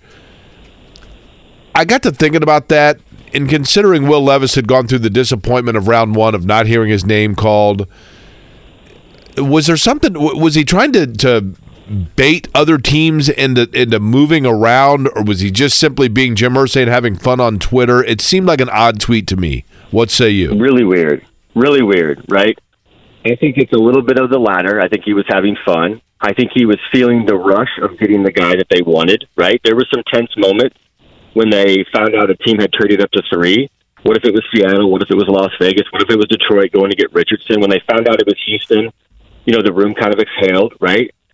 But then secondly, Jake, this is something I've talked with Irsay in the last year and a half. He's really of the belief that you can play 2 quarterbacks consistently. This is not just a strange off-the-wall Irsay thing. I think he thinks it's where the league is going. So essentially, to break it down, you have a passing quarterback and a running quarterback. The Montana and Young thing doesn't work for me. They didn't play at the same time. Young took his job. Yeah, they were passing a torch, basically, right? Yeah, it's Rodgers and Favre to a degree, with just kind of a messier end. But it's weird. But they weren't going to pick Levis because Ballard was making the call. But it's a weird tweet at a weird time, and I almost felt like it was kind of piling on Levis. He had a rough Thursday night. I would agree. Let me ask you this, Zach, and I'm going to be over Freudian. I know that's going to shock you, but let me give you a theory, and then you tell me how much glue I've been sniffing, okay? Oh. Those PEDs are the many. That's right. We have to test out for that. What about the fact that Irsay was a late arriver to the Richardson party, and in the back of his mind, what little doubt he might have had left about whether or not it was the right guy, he sent that so that he could subconsciously or subliminally get the reinforcement of the fan base to say, no, you got the guy. You got the guy in Richardson. Let's go AR. To just kind of cement it in his mind of, okay, let's go. I'm good with this. I think we're talking about a fair amount of glue sniffing here. I think we're talking about like the Billy Madison amount of glue sniffing. Rubber cement. But my point being, I think that Irsay was the last in the room to transition from Levis to Richardson. Well, there is some credence to that, because one of the most pivotal conversations during this entire process was, look, and I was told this was a Shane Steichen pick. Like, this was his guy. So that being said, during March and April, how do they get to that conclusion? And you got to convince the owner. One of the most pivotal conversations in all of this was about an hour-long meeting between Irsay and Steichen, where Irsay basically laid down the hammer and was like, okay, if you want this guy, you need to tell me why he's going to get better as a passer. You need to tell me why I'm drafting the guy 4th overall that started 13 college games. And we know from talking to Ed Dodds, Ballard's number 2, the assistant general manager, he had some of the same reservations. This was a very candid conversation with Dodds on Saturday night, where he said, look, his first reaction when he started looking at Richardson was like, what are we doing? This is 13 games worth of tape. So there were real reservations. Now, Steichen wanted them, and Ballard came around as well after he started to pour through all the pressures. But I think that's a fair conclusion. I can't say for sure that Jim Irsay was the last to get on board with Anthony Richardson. But I think the tweet Friday night was just him. I think they were on a high, right? They finally pulled the trigger on a quarterback, and I think they were gloating a little bit, almost to say, like, we got our guy. But the two quarterback thing is really strange. And just file that in the back of your guys' minds. Who knows what's going to happen in the next couple of years? Zak Keefer's with us here from The Athletic. Zach, obviously we'll get a little glimpse at Anthony Richardson on the field this week. 13 practices will follow the rest of the spring. Obviously, training camp will have a lot more eyes. I would guess the Colts do some joint practices, preseason games, all that. What do the Colts need to see between now and the end of August for him to be the Week 1 starter? Yeah, I was talking with JMV about this yesterday. I'm probably in the minority. I'm not seeing him starting Week 1. Like, everyone needs to chill out. Like, this guy is 20 years old. He turns 21 in a couple weeks. He's only got 13 college starts to his name. And I totally hear the other side of the argument that he needs to play, he needs reps. But, like, KB, you know how camp goes. Like, he's going to have good days, and he's going to have bad days. And I think what Steichen is looking for is to see how he responds to the bad days. Because we have seen tailspins before where a guy has a couple bad plays early, and he just never recovers. Like, we watched a training camp in 2021 where we didn't see these quarterbacks complete 40% of their passes. Like, my eyes are still burning from watching that Jacob Eason training camp. And it might not be a ton different with Richardson. He's going to make some wild plays with his legs. The fans are going to love that. He's probably going to connect on some 50, 60, 70-yard passes. Fans are going to eat that up. But to be good in this league, it's all about that consistency, and it's how you bounce back from bad plays. And if this defense is as good as it was for stretches last year, they're going to punish him. Now, not having Gilmore is going to hurt, but I think it's how Richardson responds to the grind, right? He's going to have the splash plays, but for him, the next step is that consistency. And I think you'll know. I think everybody that comes out to Westfield in August, they're going to know if this guy's ready. And when you watch him in the preseason games, when you watch him against the ones in a live joint practice, you'll have a feeling whether this guy's ready or not. And more so, if he's not, I think it'll be pretty obvious. And look, I get you want to see him play, and I get the impatience factor, and I get what Jim Irsay wants.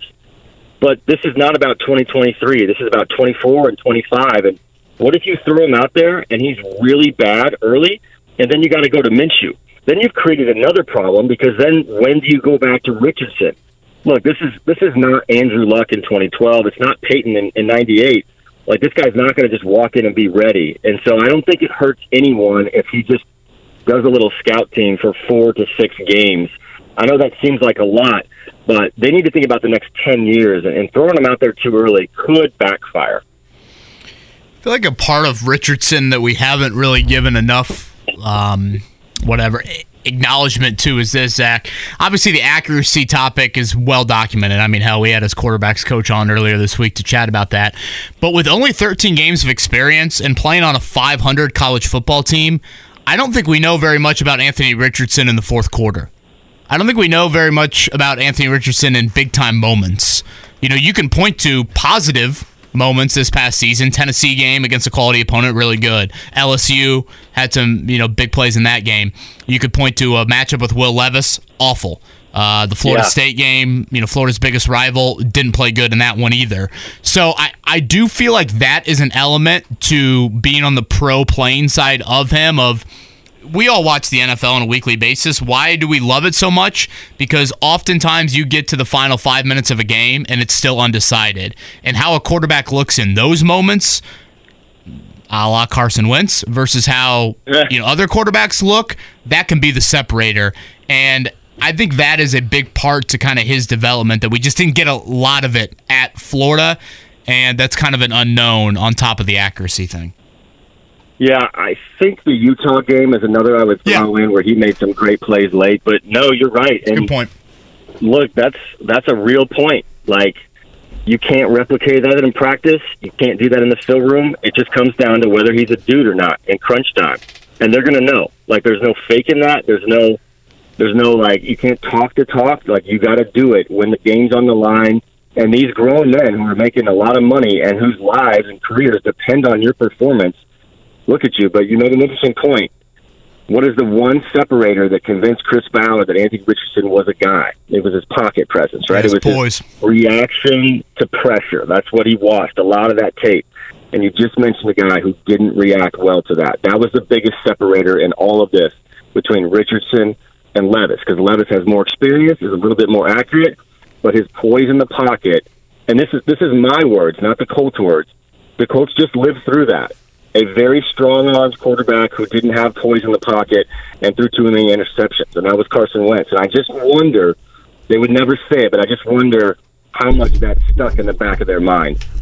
You know, another thing, Zach, that I was thinking about with Will Levis, when during the process, there were things about Will Levis that popped up, and I know that we had fun with the coffee mayonnaise thing or the banana, whatever, but the more people you talk to, the more it seemed like Will Levis, there was like this polarization almost even within, of people that have been around him, of some that were like, yeah, he seems completely clueless as to the perception about him. He seems completely clueless as to like the question about him. And then other people that are like, but his teammates love him, da-da-da, so like who cares about all? And those were the exact same things that to me, I was like, that sounds like Carson Wentz. And that like... Especially the processing part. Yeah. And there has to be a PTSD off of Carson Wentz at the very top within the Colts organization that still lingers, right? Jake, it's in the mind of one man. I mean, to start with, it's Jim Irsay. He's not hid his disdain for his former quarterback. But look, you're right, and they bet on the traits, and they didn't have sort of that intangible poise that we just talked about. I think you're right. I don't think it helps them at all to mention that. But the reality is that's really what started this downward fall, was the flaws in that 2021 team. And like I mentioned a minute ago, a historic season from Jonathan Taylor, more rushing yards than anyone in franchise history. They didn't even sniff the playoffs, and that stuck with them. And you're right, and I really dug into that during the draft process. I was sort of mystified by this, like, you would tweet about Anthony Richardson, and you'd get some people being like, I love his talent, but when you would mention Levis, it was right or left. It was black or white. It was like there was no middle ground. Yeah. People hated him. And I'm like, he's just a kid coming out of college. He's a good kid. And then some people loved him and thought he was the truth. And I went down to Kentucky and got a much better feel from his coaches and his teammates, like normal dude, nice kid. I will say this, like the Combine is not a good media setup for any player. It's a cattle call. It's a bunch of reporters trying to bait them into saying something stupid or viral. It's terrible journalism, and I don't really think we learn a whole lot from it. And that's a big part of the whole process, is how do they respond to questions at the Combine. But I was always struck by that. I didn't feel like that Levis was this firebrand that Wentz was. And that was a little bit like Wentz back in the day. It was like you had some believers, and then you had some people who just wanted nothing to do with him. And so I feel like Richardson is a nice change of pace for this team. But, no, I think you're onto something, Jake. I don't know that they had that same comparison in the back of their minds. But, you know, like instinctively, they might not have even recognized it. But there were some similarities, and I'll leave you with this. Dane Brugler, who does our Beast, our just enormous draft guide, he wrote at the very end of his Will Levis evaluation, the very last line was, he has pluses and negatives that are very similar to Carson Wentz. And that for me, stopped me right there. That was just like, okay, maybe this isn't the guy. Anybody else in the history, you know what I mean? If you're like, reminds me a lot of Jamarcus Russell. Yeah, okay, yeah, we can live with that. The Carson Wentz. If you want to be compared to in this city, is probably Jeff George. You know what I mean? Yeah. I mean, that's fair. Zach, no doubt. Last one. Appreciate the time. They are just words. It is May, but I got the vibe from Kenny Moore yesterday that if I were a Colts fan, that to me sounded more like extremely hungry, undrafted free agent Kenny Moore trying to get the second deal than how he acted certainly last offseason and how his play came off of last year with the contract issues. You know, the phrase of, how do you react to a contract year? Work with no entitlement. Again, they are words. It's all he can do in the month of May, but it sounded a whole lot different than last year from him. Goodness, I talked to him on January 10th, the day after the season, and I told myself after that conversation, he's out. He's done. Mm-hmm. He's going to get traded, or I mean, it was that obvious. And anyone who would have been in my shoes that day would have thought the same thing. I mean, he was like, this didn't click. I wasn't a guy. They didn't put me in a position to succeed. He basically stopped short of saying, I want the heck out of here. And it's completely different now. And he looks genuinely happy, and he looks a little humbled, right? He had some pretty good conversations with Gus Bradley, the DC, with Chris Ballard, and he seemed very, very happy yesterday. He kept talking about how happy he was. And like you said, the takeaway was that undrafted, like grit that sort of made him in this league is, what are you going to do next? I'm going to work with no entitlement. He knows what's at stake. He knows he's playing for that last big contract, likely of his career. He knows he's by far the most experienced in a very young cornerback room. But the only other thing is, like, this scheme ain't changing. Like, this scheme does not emphasize the nickel like Eberfliss's did. We got a sense of that early last year, like late July, early August. We talked to Kenny one day, and he kind of hinted that, like, his position in this defense isn't a focal point anymore. And remember, Kenny was such a versatile weapon. He was a Swiss Army knife. He was a guy they would bring up to the line of scrimmage and have him blitz, and he would stop Patrick Mahomes. It was just a weapon in the back end with his interceptions, and he was a great open field tackler, probably the best on the team, including 53.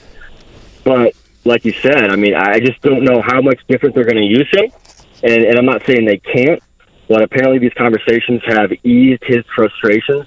But it doesn't matter. It's May. All that matters is how he performs in September and October. But I do feel like a hunger in Kenny Moore this year to prove that he can be the old Kenny Moore. Yeah, I would agree on that. And obviously actions will speak louder come September. Zach, thanks, man. Have a good one, guys. Zak Keefer right there on from The Athletic on the Payless Liquors hotline. Again, Jones Angel. Coming up at 9:45 to talk Josh Downs, the third-round pick out of North Carolina. That's the play-by-play voice of the Tar Heels on that end. Pop quiz in a few, so 317-239-1070 for that. And Jake, let's get a speedy morning check down. How about the morning checkdown? Omaha! On 93.5 and 107.5 The Fan. By the way, I do feel compelled to say, I think everybody knows, I do love Jeff George, but I understand the fan base comparison with Jeff George. I get it. All right, here we go. Quick one. You ready? Last night, Boston Celtics scored 121 points. Written down, that is 1-2-1. That's exactly what now that playoff series is. 1-1 with the 76ers. 121-87. Boston winning over Philly last night. Hoping to make their series 1-1 tonight. The Golden State Warriors, they trailed the Lakers 1-0. That game tonight, 9 o'clock tip out in the Bay Area as Golden State tries to match things up in the West. Speaking of the West, in the old NL West, the Reds and Padres would have been rivals of one another. Last night, the Padres 7-1 over Cincinnati. It was the Nationals 2-1 over the Cubs. The Chicago White Sox have now won 3 straight. They beat the Twins 6-4, and the Indianapolis Indians split a doubleheader with the Toledo Mud Hens. Kevin? Pop quiz next, 317-239-1070. Whether it's audiobooks or all-time greatest hits, long live listening to your favorites. Learn more about Kisqali Ribociclib 200 milligrams at KISQALI.com and talk to your doctor to see if Kisqali is right for you. All right, Kev. You got a number for us? You know, it's the month of May when you see that question to lead off, right? Yeah, I'm nervous about that. Oh, gosh. Should he have said 2 of the 4? Or are you just nervous overall? I mean, I have a feeling which way it's going to go, but we'll see. Were any of the first 3 close to a 5th? Yes. Big Al. For sure. Really? We can get more into that once we stop the inside comments here, I guess. That's right. I'm sorry for the vagueness on the pop quiz. Number 1 through 8. Well, given the question, let's go with number 4. Adam, what's up? Hey, how are you guys? Adam, we're well. One of my best friends growing up was named Adam. That's a great name. Great name, Adam. Where are you from? I am originally from Boswell, Indiana, close to Lafayette. Okay. I'm not familiar. I'm familiar with a kicker named Boswell in the NFL, but I'm not familiar with the town. What high school would that be? Benton Central. Benton Central. Okay. Do you know Marty Bacon? I do know that name, yes. Marty Bacon is the general manager at Slippery Noodle and one of the greatest human beings ever to live. That's his area. Okay. Adam, what year did you graduate from Benton Central? 99. 1999. So that would make you, I'm putting together my quick math here. You're what, 42 years old? Yes, that's correct. Okay. I'll be 43 in October. Adam, is this your first time calling the program? It is. Well, it's actually, I've tried a few times and never got the right number. Sorry. No, Sean Copeland, you mean you were calling the wrong number? Were you calling the time and temperature? No, I got the right number. You just didn't pick the right number. Gotcha. My gosh, that was a sigh of relief. All right, two quick questions for you, Adam, before we begin. The first is, what line of work are you in? Okay, I'm an agronomist. I work for farmers in central Indiana. That sounds like a very Purdue degree. Yeah, that does. That's exactly right. The second is, if you were going to come to the PBR party, Diet Coke's perfectly sufficient. Who do you think would be more fun to sit and have either a Diet Coke or a PBR with? Me, that would be Jake, or Kevin. Putting me on the spot. Yeah, I don't know why Jake always does this. Apologies for you, Adam. Yeah, ego mostly. I have no ego. Outside of ego, and honestly, the right answer is Mark. Adam, do I seem like an? Split the time. What's that? Could I split the time? That's fair. Yeah, Adam, there's no splitting time with Jake. I think he's going to have your ear on the ground by the end of it. Do I seem like an ego guy to you, Adam? No, I don't think so. I listen to you guys about every day. No, I don't think so. Boy, Adam's never wanted hints. People tell me all the time. They say to me all the time, "It's amazing you have no ego considering your greatness." And I say, "Well, yes, thank you." Can we move on, Lord? You do have the longest questions, though. I do. That's right. Adam, you ever spent the night in Hotel Attica? No, I have not. But I played basketball there several times. Spent the night there for a golf tournament at Harrison Hills. Great golf course, by the way. Great course. Great course. One of the top in the state. Agreed. Would you like for me, that would be Jake, to lead you off with the question number one, which I'll try to make short, or would you like for Kevin to lead you off? Let's do Jake. All right, here we go, Adam. The 107th running of the Indianapolis 500-mile race will take place Memorial Day weekend. In the previous 106th, there are 4 men that have won it 4 times. Name 3 of them.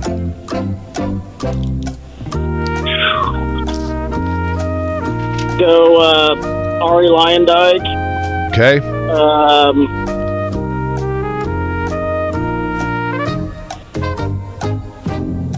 How about Scott just 2? Goodyear. What's that? Scott Goodyear? Okay. Yeah. Okay. And what's the fan favorite? I'm not a big racing fan. That last anecdote probably was redundant. How about this? How about this? One of them goes by famous initials. His first name's Anthony Joseph. How about the guy that climbs the fence? Get your damn act together. One of them's first name is Al, and he's got a son that drives also. Al Jr. Jeez. Well, Al Unser. Sure. Okay. Should we move on to 2? Yeah, let's go on to number 2. All right, Adam. Sacramento Kings GM Monty McNair is your NBA Executive of the Year. Name the only Pacers executive to win the award. A. Larry Bird. B. Donnie Walsh. C. Kevin Pritchard. D. Slick Leonard. Donnie Walsh. This guy's got a lot of hardware to his name. Question number 3. This is a long one, unfortunately. The Tampa Bay Rays, 25-6 on the season. That's an 808 winning percentage.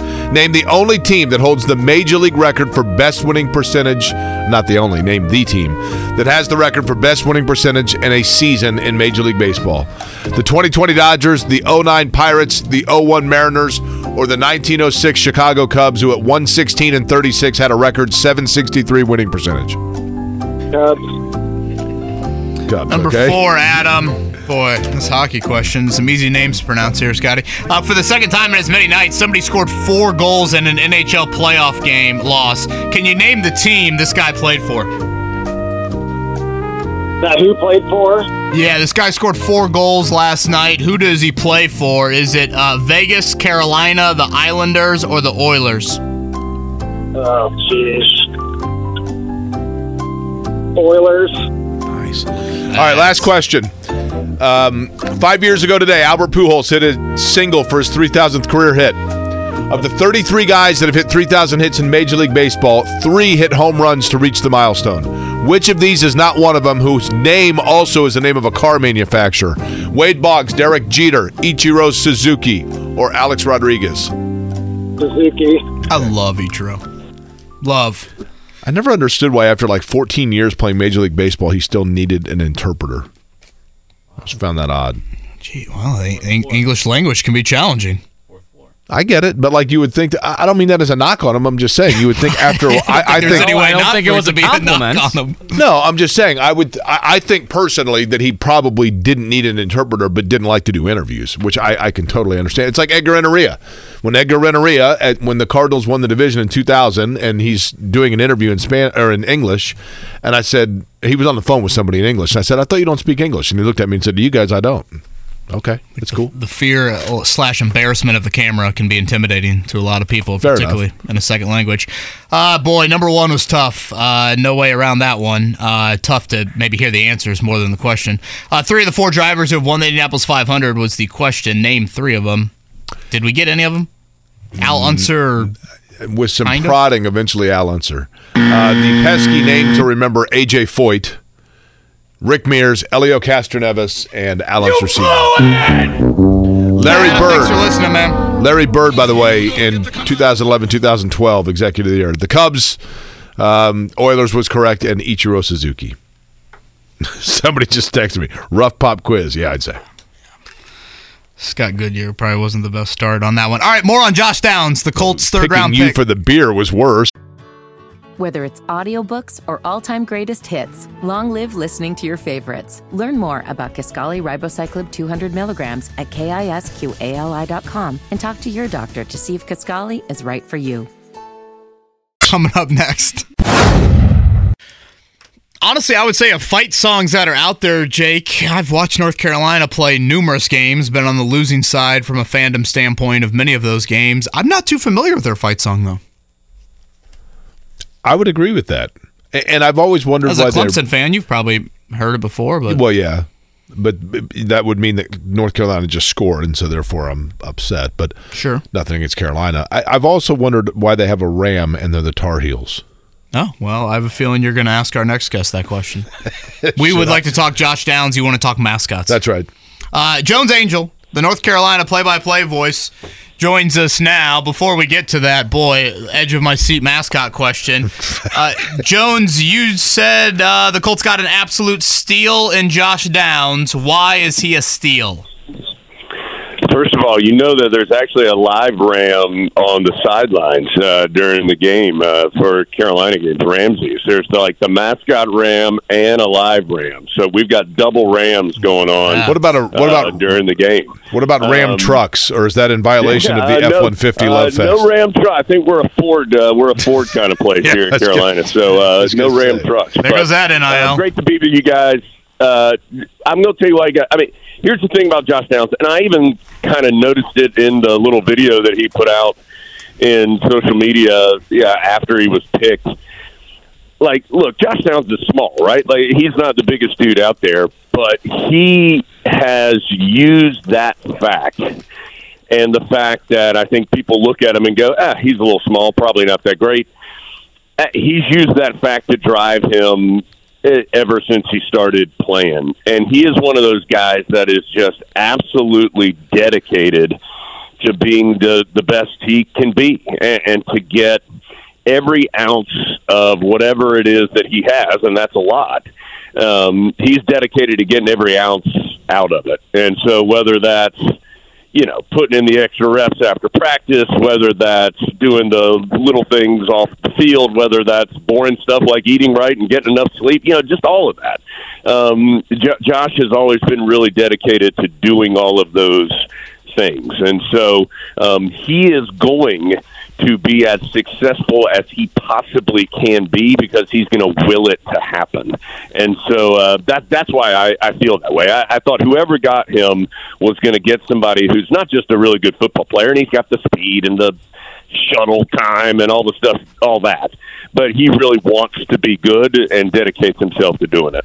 he is a precision route or a precise route runner very who much catches everything, or B, like a speed behind defenses kind of guy that then can catch the difficult ball, or C, both? That's a little bit of both. I mean, if you ask me what is his best attribute, it wouldn't be just pure speed. And I say that in a way not to make Colts fans worry and think that he's slow or something, because that's not the case. But what he does best is he finds ways to get open. He's very precise in how he does it, and he's dangerous when he gets into the open field. He's one of those guys, what the coaches like to say, he's hard to tackle in a phone booth, that kind of stuff. He's that guy. He's really good in space, and he's good getting that space before the catch and then getting himself extra yards and his team extra yards after the catch. I'd say that would be the attribute I would say is his strongest, and he does. He's got great hands. Josh can make competitive catches in traffic, and so just a really complete receiver, in my opinion. Now, he is, again, a little bit smaller, so I do think he will likely play mostly in the slot. He did play outside some at Carolina. He played mostly on the inside, but then as his career advanced, the Tar Heels moved him around some and did play him outside. And quite honestly, guys, they had to move him around because other teams were double teaming him so much. So they had to continuously make it difficult for the opposition to know where he was, or they had to actively look for him before every play. And so just a really quality player that I think is going to make an impact. I think just hearing that type of wideout that screams Julian Edelman, Wes Welker, guys that have absolutely killed the Colts over the years. So I think this is the type of skill set that maybe the Colts can finally find some damage with. Again, Jones Angell is with us here, the North Carolina play-by-play voice, called Josh Downs games each of the last couple of seasons. Downs was terrific, especially the last 2 years at Carolina. Jones, on Wednesday, or I guess it would have been Friday, on Friday night when we got Josh Downs on a Zoom after the draft, super emotional, super fired up. Chris Ballard walked into the draft room a little bit after that and said it was one of the best draft calls he's ever had in his 7 years as general manager, just listening to the kid. How would you describe Josh Downs? Well, I think he really loves – I think some of that is that he loves football and that he's been around it his whole life, right? I mean, his dad played – his dad was a terrific running back at NC State, has been a coach for a long time, and still a coach at East Tennessee State. His uncle is Dre Bly, who is – one of the best players that Carolina's ever had as a defensive back, and Dre actually just joined the staff of the Detroit Lions this offseason. He's been on staff at Carolina for a couple of years. So Josh has been around the game for a long time. And I'm guessing, I don't know this because I didn't talk to him, but I'm guessing that some of that emotion was just that this is something that he's wanted, and this is something that he's worked for, and this is something that he's been around and thought about and trained for, and he has, as I said in that first answer, he's kind of poured everything into getting to this point. This is what he's wanted, and so have to imagine for somebody like that, it is a little overwhelming when you finally do hear your name called and you have that moment. I'm sure it was a little bit emotionally overwhelming for him. And so I'm really excited for him. I just think he's a first-class guy and a really good football player. And I'm guessing that moment kind of washed over him a little bit on Friday night, as it would most people. Jones Angell's our guest. He's on the Payless Liquors Hotline. He is the voice of the North Carolina Tar Heels. Jones, I remember in high school when I did play-by-play for, high school football. I'm not comparing it to your job. But we had a guy that went on to play in college that every time it was 3rd and 8, you knew the ball was going to him. And every time it was 3rd and 8, you knew the ball was going to him, and he moved the chains. Literally every time. Is that this kind of guy? Yeah, so I think especially not this past season, but the one before that, guys. I do think that Josh Downs – so let me back up a little bit. Carolina's been really lucky in the fact that the Tar Heels have had some really top-notch quarterbacks here in the last couple of seasons. They had Sam Howell who is going to be in the mix to start for the Commanders next year, or this year, excuse me, and then Drake May. And Drake's got a great chance to be number 1 or number 2 overall pick in this upcoming draft a year from now. And so they've had 2 guys that position the last several years who are very, very good. And both of those players, I think, considered Josh Downs their security blanket, their safety net, option, the guy, whatever you want to say, the guy they looked to when they needed to make a play and they knew it was time. They looked to Josh Downs. I think part of some of Carolina's struggles near the end of the seasons in each of these last 2 years is the opposition knew that too. And so they really dedicated themselves into slowing Josh Downs down.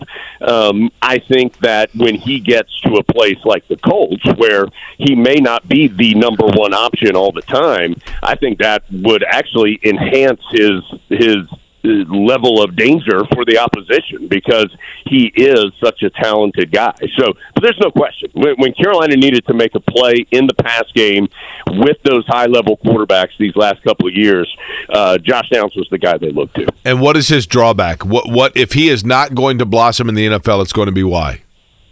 That's tough. Yeah, I do think the size is just something that is just there. I don't even know what Josh was listed at the combine. I'm guessing it was probably 5'10", 5'11". He is a little bit smaller, but I think he has always, again, used that for fuel.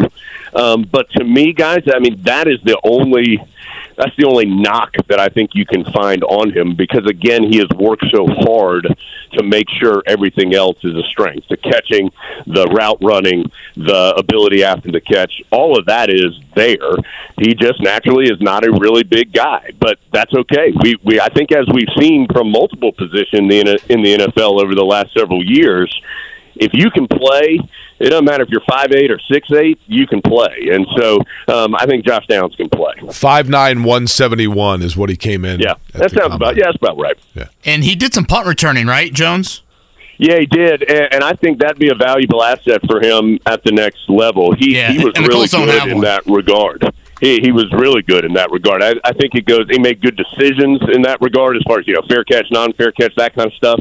But when he got the space, that is, to me, where he can be so valuable again, is when he gets space, and that punt return game is an area where that can happen. I think that is an area. That's a good point. I think he could blossom at the next level. Yeah, and again, with life after Nyheim Hines, Colts kind of searching for that punt returner. Jones, great stuff. Jake, did you want to ask him your mascot question? Oh, yeah, so the Ram fella, is that just because it's the mountains of North Carolina? If you have to go, Jones, I totally understand, by the way. No, so the Tar Heels is an interesting nickname, obviously, and North Carolina is the Tar Heel state. And there's a lot of different old wives' tales as to why that is on there. The one I have always heard the most goes back to, they said that soldiers in the Civil War from North Carolina always were, dedicated fighters, and they never retreated like they had tar on their heels, is always what I've heard. Now, that has been one that, that's maybe not as PC now as it was 50 years ago or whatever, but I've always heard that one. But there are a lot of different old wives' tales as to why the Tar Heels are the Tar Heels. Why the Ram is the mascot, that's a little bit of a larger mystery. He's always been there. Ramses is his name, and like I said, there is the live Ramses that's got his horns painted blue, and there's a family in town that's actually raised, I think, all the Ramses through the years. I think we're on 5 or 6 at this point, who will be there on the sidelines for the Tar Heels. There you go. I love that. We know all about having to explain the origin of mascots when one of our schools is the Indiana Hoosiers. Believe me. Yeah, I understand. Or the Boilermakers. Confusing sometimes. Jones, great stuff, man. Thanks for hopping on with us. Enjoy, I guess, a bit of a quiet time before things ramp up back up for you. I appreciate it, guys, and looking forward to next season. Always enjoy watching the Colts. It's funny, Jeff Saturday did some radio work with us over the last several years. In fact, he was our color analyst for a couple of games this past season, and then he always did a pregame segment for us, and then all of a sudden, obviously, he was a little bit busier and couldn't do it. So always enjoy watching the Colts play, and certainly hope you guys have a great season upcoming. Both of us share the Jeff Saturday radio, That's right. Radio relationship there. Thanks, Jones. All right, guys. Talk to you soon. Jones Angel right there on the Payless Liquors hotline. Said about Josh Downs several times, Jake. It's that type of wideout that I think is just tormented this franchise. What's that? Is that Rams? Sound like the aggressive Ram that I know. Aggressive Tar I Heel always that thought I know. Tar Heels was because people walking barefoot through the tobacco fields and getting tar on their heels. That's what I always thought it was. Does sound like a lot of wives' tales at this point. All right, everybody have a great Thursday. Enjoy such a beautiful day, and we'll talk to you tomorrow to round out the week.